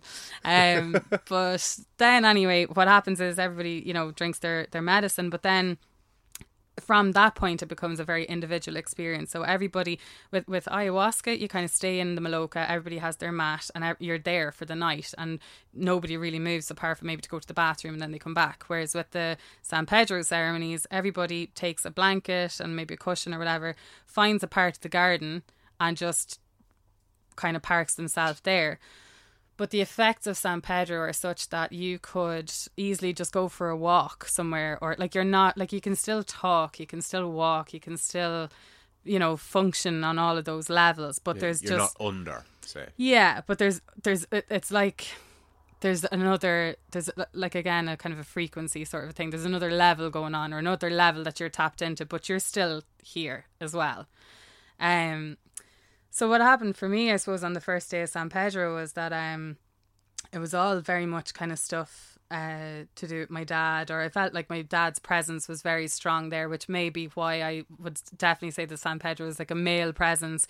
I felt like it was my dad's presence. Maybe it wasn't. Maybe I'm fucking bonkers. Doesn't matter. I don't think so. It's what you felt. It's what you felt. So. Yeah, absolutely. So there was different kind of, like without going into all the ins and outs of that, like there was some kind of really humbling moments, really just lovely moments, just like a lot of insights into like my relationship with my dad and all that kind of stuff, which it was always a really positive relationship. And I kind of worked through a lot of stuff, and then it kind of like after that it sort of went on to other things to do with just other people in my life and relationships with them, and just basically kind of reviewing a lot of the stuff that was happening in my life and giving me like a real sense of just love and compassion and forgiveness, and just a really, really, really positive experience. And then that kind of goes on for a few hours, and then eventually they come, like one of the staff will come with a bowl of fresh fruit or whatever, and everybody eats their lovely fresh fruit and has a cup of tea, and kind of you start sort of coming out of the I suppose the trip, if that's what you want to call it. And then they brought us to so the house was right beside the Temple of the Moon and all these other temples, which is really an amazing experience to be right beside all of these. Like, these are ancient temples. Yeah, ancient Incan temples, like thousands of years old. So once we had our little bit of fruit and our tea and the whole lot, then we went out for a walk around those, and we got to kind of learn a little bit of the history about them and a little bit about Andean mysticism. And for example, like Leslie's son Mark brought us to this little river, and it was beside the Temple of the Frog. And we were all kind of down there, whatever. And he got us all to go over and just like put our hand in the river. And he said that the Incas used to have this this sort of tradition that if you were after going through something negative, or you know, if there was anything bad going on in your life, that you would go down to the river, put your hand in it, and say a little prayer into the river, and let the river take the nightmares, and then just like splash a little bit of the water on yourself, and then basically you've let the river just take all the badness, and then you carry on with your life, which I just thought was really lovely. There's elements of a baptism of sorts in there, is there? Kinda, but washing away, but not in any sort of dogmatic sense. Yes, like yes. You know, like so the Quechuas, the Quechua people particularly, they didn't, or the Q'ero people, they didn't have any real like a system of beliefs or a religious kind of a system, or there's no dogma really. Like everything that they sort of believe and teach and practice is all to do with each other and the earth and the universe, and they talk a lot about reciprocation, this thing called Aini. So anything that you give, if you give something, you should get something, and if you get something, you should give something, and it's all this kind of a constant sort of system of reciprocity, basically. And they talk about energy in a really interesting way. Like, so there's no such thing as a bad energy, good energy, or anything like that. It's light energy and it's heavy energy, or Sami and Hucha is what they call it. So when they're doing any sort of again, spiritual, I hate the fucking word, but if they're doing spiritual practice, it's all about energy exchange and energy balance. Right. So again, like they work with different kind of different sort of techniques, like meditation techniques and all that kind of stuff as well. So we got to learn loads about their kind of traditions, and they were actually, the Q'ero are amazing as well. These Quechuan people, when the conquistadors came to South America, again, like 600 years ago, there was a bunch of Incas who were like, fuck this, like we're not accepting this, we're going to try and get away. So they tried to run up the mountains, really, really high mountains, and they got to a certain part and they were kind of caught or whatever, and then there was, I think, an avalanche or something like that came and wiped out all the people that were chasing them. So they were like, okay, great, kept going up the mountain. And then it got to a certain point where the Spanish were just like, anybody that's gone that far up the mountain, there's no way they're going to survive. They're all going to die up there. We're just going to just leave them, just let them at it. But they did survive up there. They basically adapted into living like above the clouds at this like incredible altitude. And they did that for hundreds of years until like the 1950s or 60s was when they kind of started coming down out of the mountains. Oh, and they still had all the ancient traditions preserved, still spoken the Quechua language. So those people don't even speak Spanish, never mind English. Like some of the people that were working in the ceremonies with us, there was two Q'ero brothers, who lived up in the mountains still, and they weren't able to, like, even if I was fluent in Spanish, they wouldn't have understood anything that I was saying, really. They had a tiny little bit to be able to communicate with Leslie, maybe, but that was it. They still speak the ancient Incan language of Quechua, which is pretty cool. That is cool. Yeah, really, really cool people. So they were kind of heavily involved in, like, our ceremonies, and they did these limpia cleansing, so like an energy cleansing. So when we were doing the San Pedro ceremonies, excuse me, they'd come over and do a personal cleansing on each person that was there, and it was really, really incredible. And on another one of the days, they did what they call a despacho ceremony. So it's like a giving thanks to Mother Earth ceremony.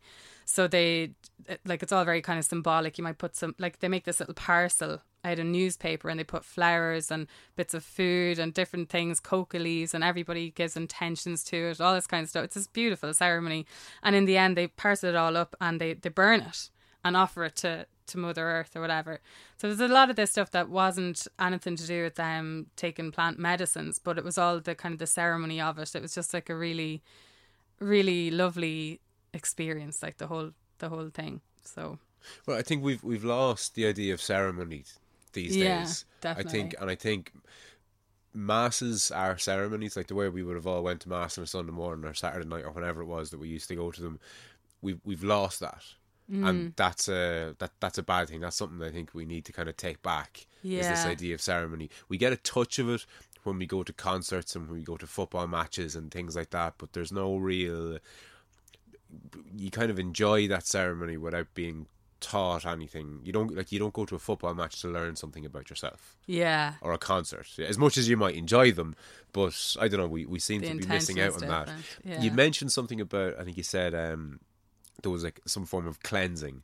What was that, or how did that take form? So again, the way that they sort of see energy is light energy and heavy energy, and they kind of like look at you to see how your energy is balancing, do you know? So they if they saw some heavy energy, they'd balance it out. Like they use condor feathers and rattles and a couple of different little things where you just stand up and they're just working, doing whatever, and they're literally like blowing away anything heavy. So like literally, like you'll hear them like blowing past your ear or whatever, getting rid of anything that's causing an imbalance to you as they see it, an energetic imbalance. Okay, akin to the flower baths that Ivor would have taken. Something thereabouts. Yeah. Very similar to that, I'd say. Yeah. Okay, so this was it the first? Sorry, let's just get the timeline right. So you arrived with these guys. Was it the next day you stayed there, and then the next day you had a mescaline?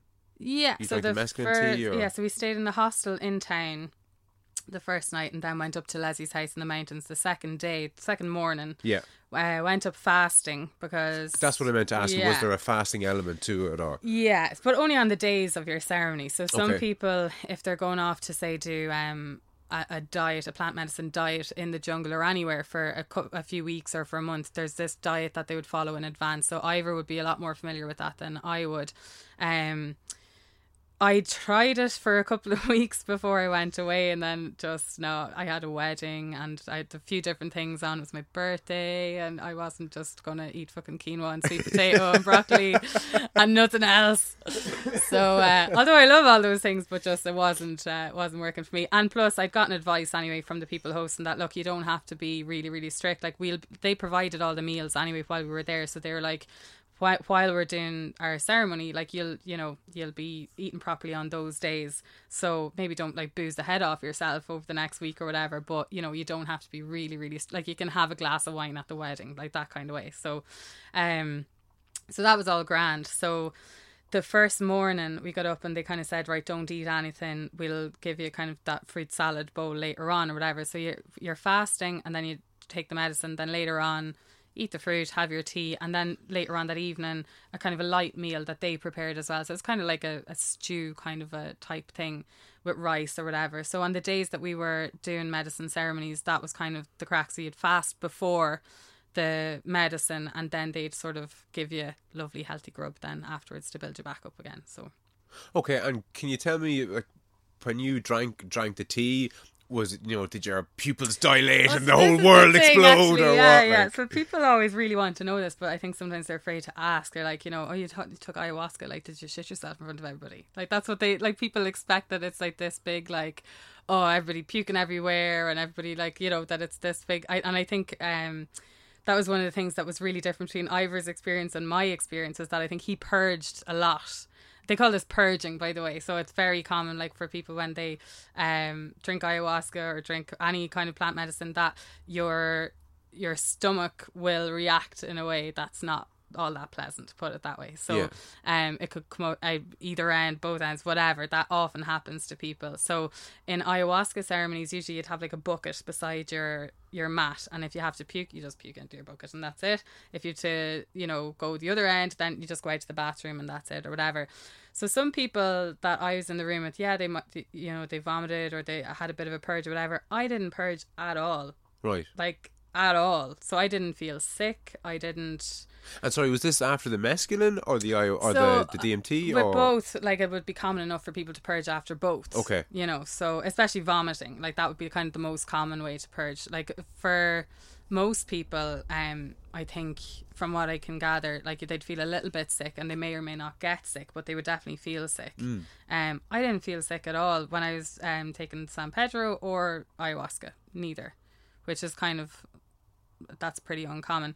I put it down to the fact that I was kind of like, I had tried to like prepare myself like kind of food wise and stuff, but bar that kind of week where I was really bold with the birthday and the wedding and all that, which was the week before I went. But anyway, there was all of that, but also I got this sense that it's gonna sound mad, but that the plant spirits were kind of being gentle on me, because I was going there in a very vulnerable state. Like, I'd just lost my dad, I was grieving pretty heavily, I had a lot of other stuff going on, and it just felt like that the medicine was looking after me. It was a very gentle, loving, nurturing experience. There was no kind of, there's a couple of things here and there, especially when I was doing ayahuasca, where it was kind of like making me look at things about myself or about things that have happened in the past that I didn't really want to look at, and I kind of go, oh no, I'm not ready for that, and they'd go, like, I just got this overwhelming presence going, no, you are looking at this, like it or not, this is what we're here for, like this is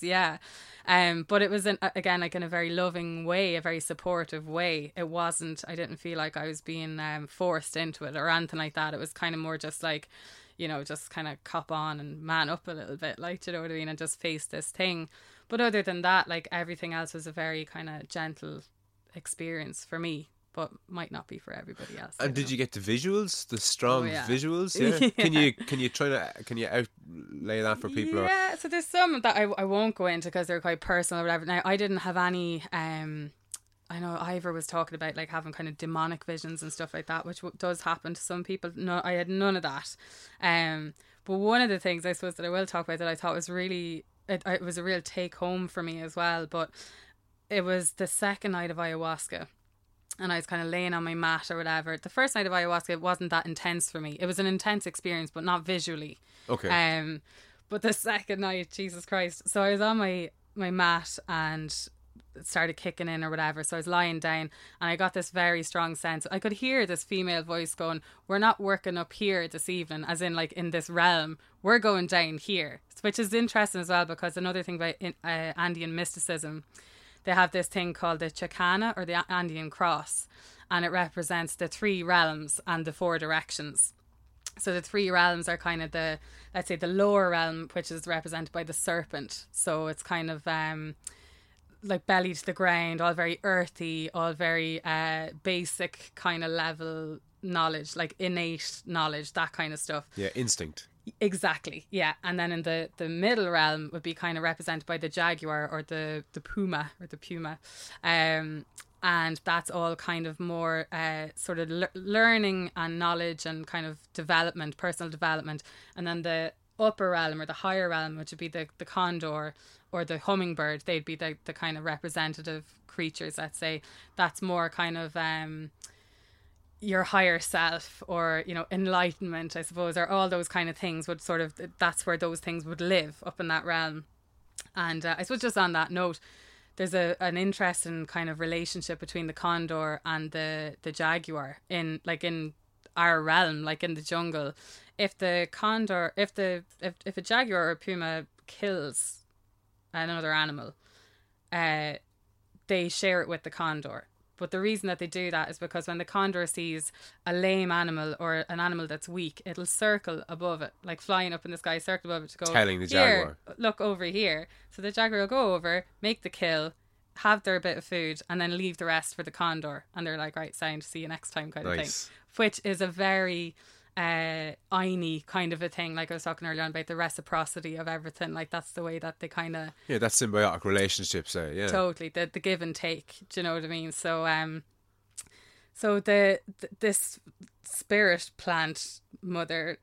whatever thing presence told me, we're not working up here in this realm today, we're working down here. So we were going back down to the lower realm or whatever, and it was really weird. So I was kind of we were walking through this like a kind of like a field or a meadow or something like that, and there was like a little stream or whatever, and we were kind of chatting, and I couldn't really tell you all the ins and outs what we were chatting about. Like I couldn't see this person as a person. It was more like a feeling. I'm conscious of cutting across you, but you just kind of mentioned it there. That, did you feel like you were talking to someone else or yourself? Because when I hear voices, we all hear voices in our head. Yeah.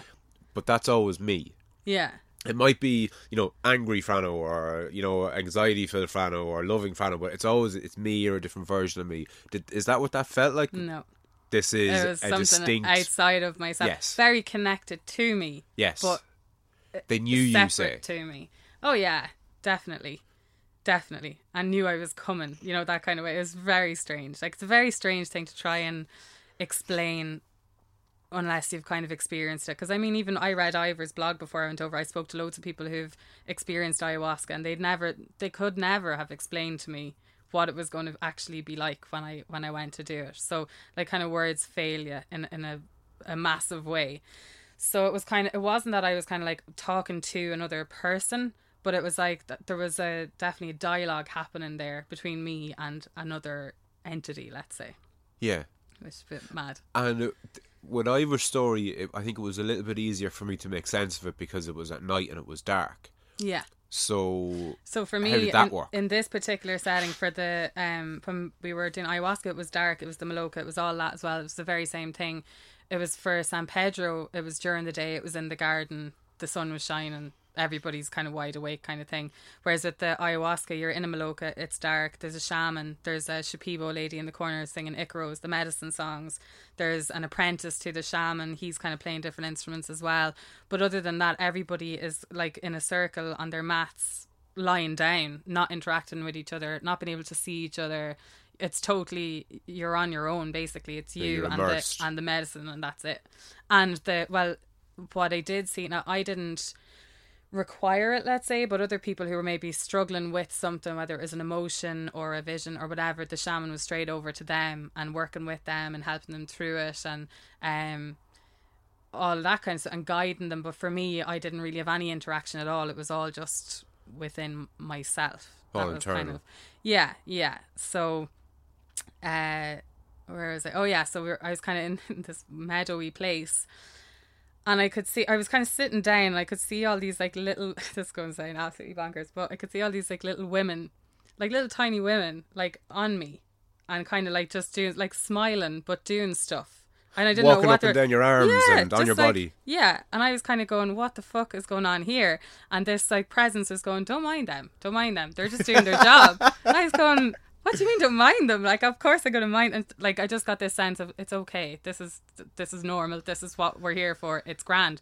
So I was like, okay, I'm just going to, give into this. That's fine. So that's a very common type of vision to have when you're having ayahuasca visions.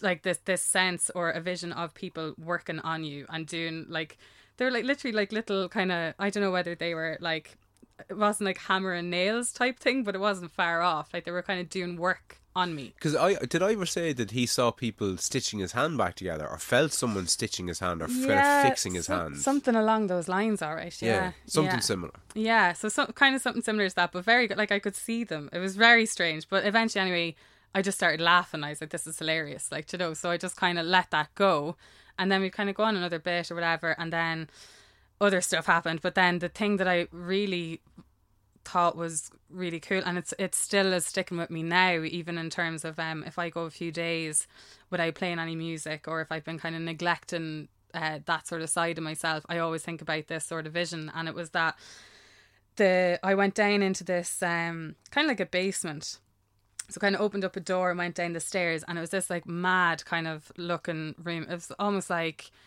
A Clockwork Orange meets like Alice in Wonderland, kind of like very sort of bizarre kind of visual stuff.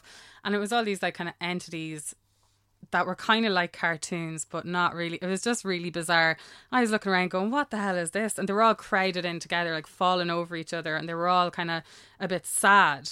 And I was like, what the hell is this? You know? And so then I heard this voice going, this is your creativity. This is, look what's happening because you're neglecting it. Like it's getting too full in here. Everybody's really depressed. You need to start letting them out. You need to like nurture them more. So it was kind of like showing me that my creativity was an entity in and of itself that I had to nurture and look after and take out for walks, basically. Yeah. That was kind of what I got from it. It was a mad way to kind of see that, but that was just one thing anyway. There was loads of other things, again, like, you know, very sort of personal insights, and it was just a very kind of enriching experience for me. And aside from, like, I obviously don't want you to share anything that's kind of too personal or that, but is there any other kind of examples that you can give of what you saw or how it made you feel, or what use you've gotten from it since? Because actually, forget about that for a sec. What you said there about this idea of you having this creative person almost inside you that needed to be walked and exercised, and yeah. I love that. I really really do think that's cool, because I think that we have, like, even our emotions, I think our emotions are people in a sense. Do you know the kind of way? I do think that there is an angry Frano in me that needs to be kept on a short fucking leash, because he's a dangerous bastard. He's the guy that'll split your headbutt for no reason when he's too drunk, and, you know, not that I ever have or would, hopefully, but that idea of the shadow self, I've a very well developed shadow side of me, and I know that I have to keep that thing or person or being or whatever it is on a very short leash and not introduce it to my, you know, family, do you know, that kind of way? Sure. And then there's other things like the creative version of me, which only got out for its first walk there last week, do you know, that kind of way? And we've all these different elements of us, and the, you know, Fran McKeown, who I am, is all of those things kind of combined, and there's a balance that need to be struck between them all, because you need the shadow side, you need the dark side, you need to be able to draw that darkness forth when, you know, your family becomes under attack in whatever form that kind of manifests itself. But sorry, I'm rambling myself again, as always, but what are the take homes, or presumably you'd recommend this experience to other people, or would you? Or I would, but I wouldn't recommend it lightly. I wouldn't say like, oh, everybody should go and do this. Everybody shouldn't go and do it. But if people are interested in doing it, like, I mean, I'd be happy to talk on a more personal sort of one-to-one level with, you know, say maybe in more detail about, you know, the things that I experienced and what I got from it, all that kind of, you know, that sort of thing. But what I will say is that if people are thinking of going and doing it, like, don't just go and like blindly wander into the jungle or up into the Andes Mountains and, you know, just book in for an ayahuasca ceremony. Like, really do take your time and do your research. Talk to people as much as possible who, you know, have been there, and get recommendations, you know, get feedback, get as much information at your fingertips as you can before making a very informed decision about doing it. And then, like, don't take it lightly as well, because what you're doing is you're going and you're opening yourself up to a deeply transformational experience in some cases, and that's not something that you leave in the jungle or up the mountain. That's something that you take home with you. Like, I'm still having kind of revelations and still processing certain things, and it's nearly a year on, or 6 months on, or whatever, 8 months on. I couldn't write, if I wrote forevermore, I couldn't write down all the things that I learned, even though I like it's as if this is going to sound so corny, but it's as if my heart learned a load of stuff and my brain is still trying to catch up and trying to process it all and put it into sort of language that I can understand and be able to articulate to myself, never mind to other people.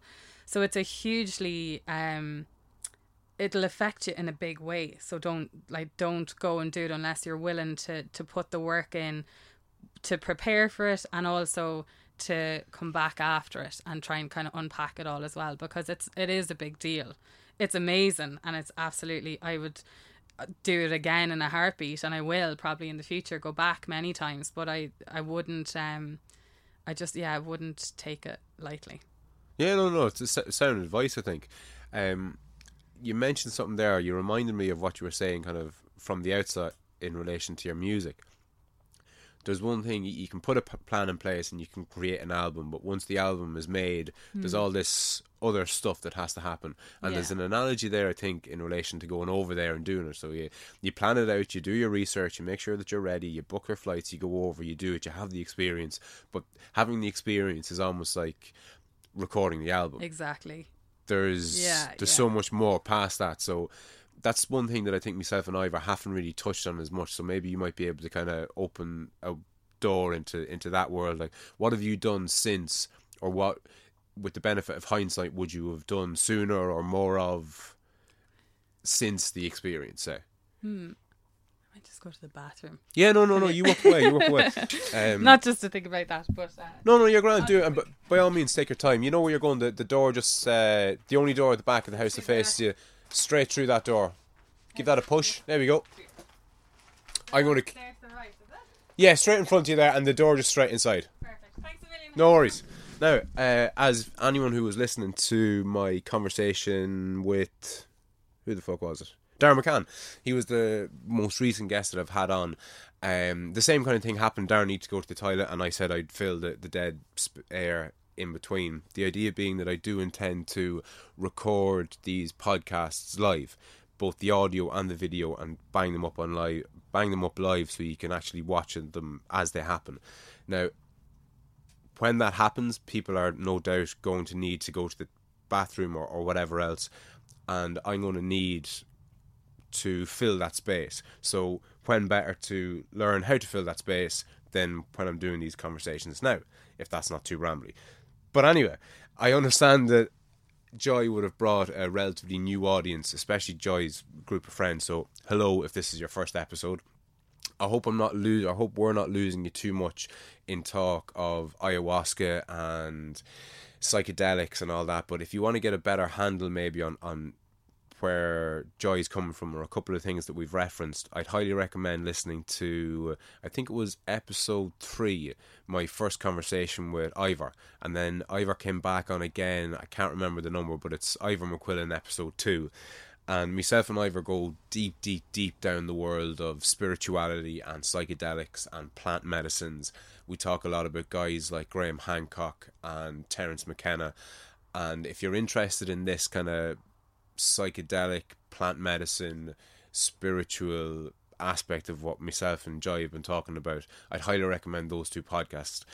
That plus, I suppose, Graham Hancock, was it Graham Hancock? Graham Hancock, maybe not Graham Hancock, but if you Google Joe Rogan psychedelics, something like that will get you down another psychedelic spirituality shaped rabbit hole. But anyway, I managed it, Joey. I got there. No, you're grand. I was basically just explaining to anybody who's basically new to the podcast why I'm still talking when you're not here. Oh, right. Okay. Yeah. But where? I was trying for ages to not, but then I was like, no, I just have to go. Oh no, you're right. I'm sorry. I should have given you the heads up before the recording started of the kind of the protocol. Not at all. But yeah, where did we leave off on? Because I've been chatting away to myself since you left. I'll be looking forward to hearing that bit, probably more so than anything else. I think you were saying about what to do when you come home from something like that, or how the processing, say. Yeah, like I said, I mean, I'm still kind of processing a lot of it. I think what Ivor did was brilliant in that he wrote his blog, and I think he was writing a lot after that as well. For me, I found I just couldn't. I brought a notebook with me and I thought I'm going to write everything down. That's what I do. I write all the time anyway in my life in general. But I couldn't, whenever I went to sit down to write, I just couldn't put pen to paper. I didn't know where to start, and it just wasn't really working for me. But fortunately, I have a couple of friends who'd be very experienced in the likes of plant medicine and all that kind of stuff. So I had Ivor obviously as well, who's like family basically now at this stage, but I had great support and people that I could talk to, because I think that that's the the key really as well, is to be able to just, with anything, not just with this kind of an experience, but to be able to kind of have a conversation and tell people. I mean, I told my mum probably every single inch of what took place over there, you know, and she would have been a great support. And anybody else, like, you know, certain friends I would have talked to as well, but especially it really helped having people who kind of understood the experience, had been through the experience, to be able to tell me like, oh, that's normal, or,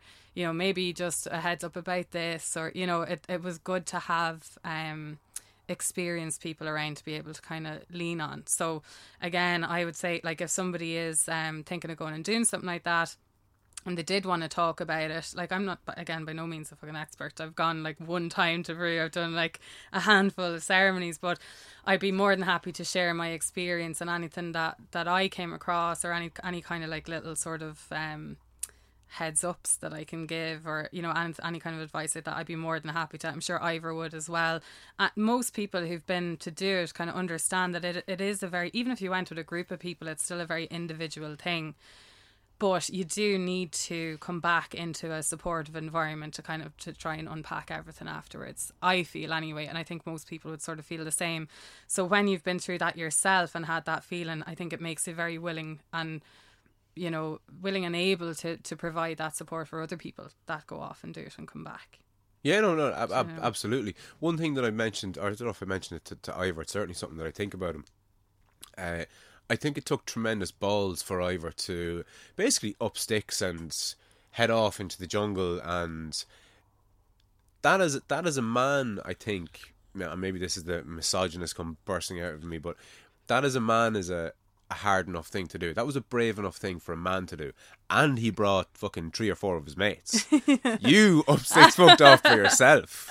Well, to be honest, I remember actually even Kevin, my brother, saying to me like a few weeks before I was going, he'd read something in the news about somebody being attacked or something like that, and I was kind of going, but shit, that fucking happens in Dublin, do you know what I mean? Like, people get attacked, and like, at the end of the day, the frame of mind that I was in was that I had just already, like, I'd lost my dad, and to me at that point I was like, whatever happens now, I can fucking deal with it, do you know what I mean? Because that had happened, and therefore, I don't know, there was a kind of an element of, yeah, like, well, whatever you have, like, bring it on, because I'm going to be able to, if I can cope with that, I can cope with anything.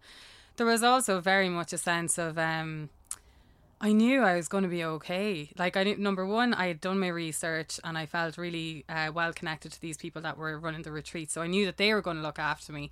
But even in the, like, from getting from Dublin to there and back again, and any time that I had on my own, I wasn't really that scared. I just knew deep down that I was just going to be all right. Like, so I would have rather that than have someone coming with me, to be honest. Although a couple of people had mentioned that they'd like to come, and then dates didn't work out or whatever. And I was kind of, in a way, not that I didn't want to spend time with them, but I felt that this was very much an individual experience for me, and having anybody else there might have kind of altered the experience. Maybe not made it any better or worse, but definitely would have been a different thing. Like, I only had myself to sort of focus on, and I was happy doing that. So I think the fact that I felt comfortable in what I was doing, who I was going to meet, all that kind of stuff, and I felt very, like, I'd have pretty decent coping skills anyway in general. You know, I just kind of felt that if something pops up, I'll be able to deal with it. I'm going to be fine. I didn't feel like I was in any danger, you know.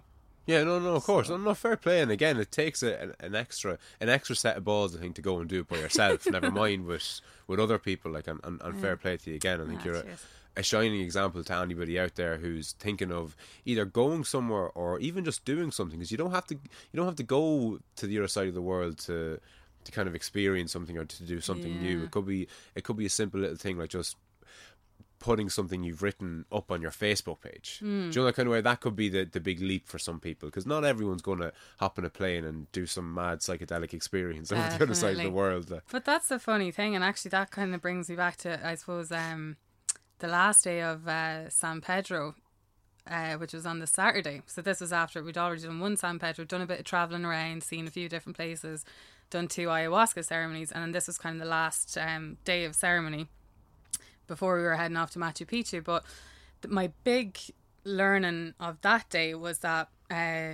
I was really enjoying Peru and all things Peruvian, but I got a real sense of my Irishness while I was there. And people often say that when you go away, you feel more Irish than you do when you're at home. Yeah.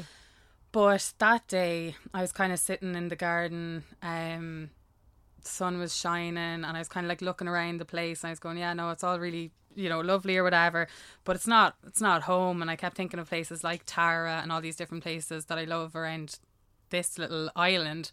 And it made me really, really appreciate it. And it made me kind of remember all the things that I wanted. So I'd been meaning for ages to brush up on my Irish, for example, like my Irish language. Yes. I had wanted to learn the Bowron. I had wanted to do all this kind of stuff, and this was all coming back to me. Like it took me to go to South America to say, go and fucking buy a Bowron for yourself and learn how to play it, which is kind of ridiculous. But I'm sure I could have made that realization had I given myself, I invested those kind of couple of weeks in myself, and I took that time for myself to kind of work through and work on myself. But I could have probably done a lot of that in my bedroom, or going down and sitting in the Phoenix Park, or going up to the hill of Tara and sitting, on the hill or whatever. Maybe I could have had those same revelations. I didn't. It did take me to go to Peru, but it's absolutely possible that you if you just give yourself the space and time to, to think of these things or realize these things, then they probably will come. You don't have to get on a plane to go and do it. But there was a really funny thing that happened, and I actually kind of forgot about it until just now, whereby I was thinking about all this stuff and the Irish element of it, and then I started getting this kind of really clear vision of someday, this kind of premises that I had, this kind of healing centre. This is where this whole healing thing came from, and I could see my dogs and the whole I could see it in a very, very clear vision, and it was everything was again there was this real kind of ancient Irish Celtic kind of element to it all, and I remember kind of again, sounds a bit mad, asking the spirit, well, how do I know if this is really the path that I'm supposed to go down, And the next thing, this man walked into the garden, like a real man. Like I thought, maybe, am I imagining this or is this person real? But he was a real live man, and he walked in with a harp on his back, like an actual real live harp. And here's me kind of sitting, contemplating my Irishness and wondering, oh, is this really the path? He walks in, harp on his back, and I just kind of looked up at him, and he smiled at me and I smiled back, and I just went, well, you couldn't have come at a better time.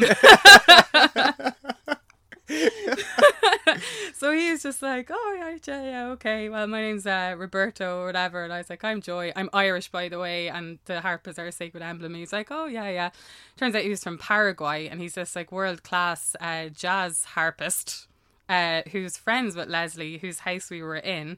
He had done a load of San Pedro ceremonies over the years, whatever, and he happened to be in town and thought it'd be just a nice thing to do to come and play his harp for us in the garden while we were doing San Pedro that day.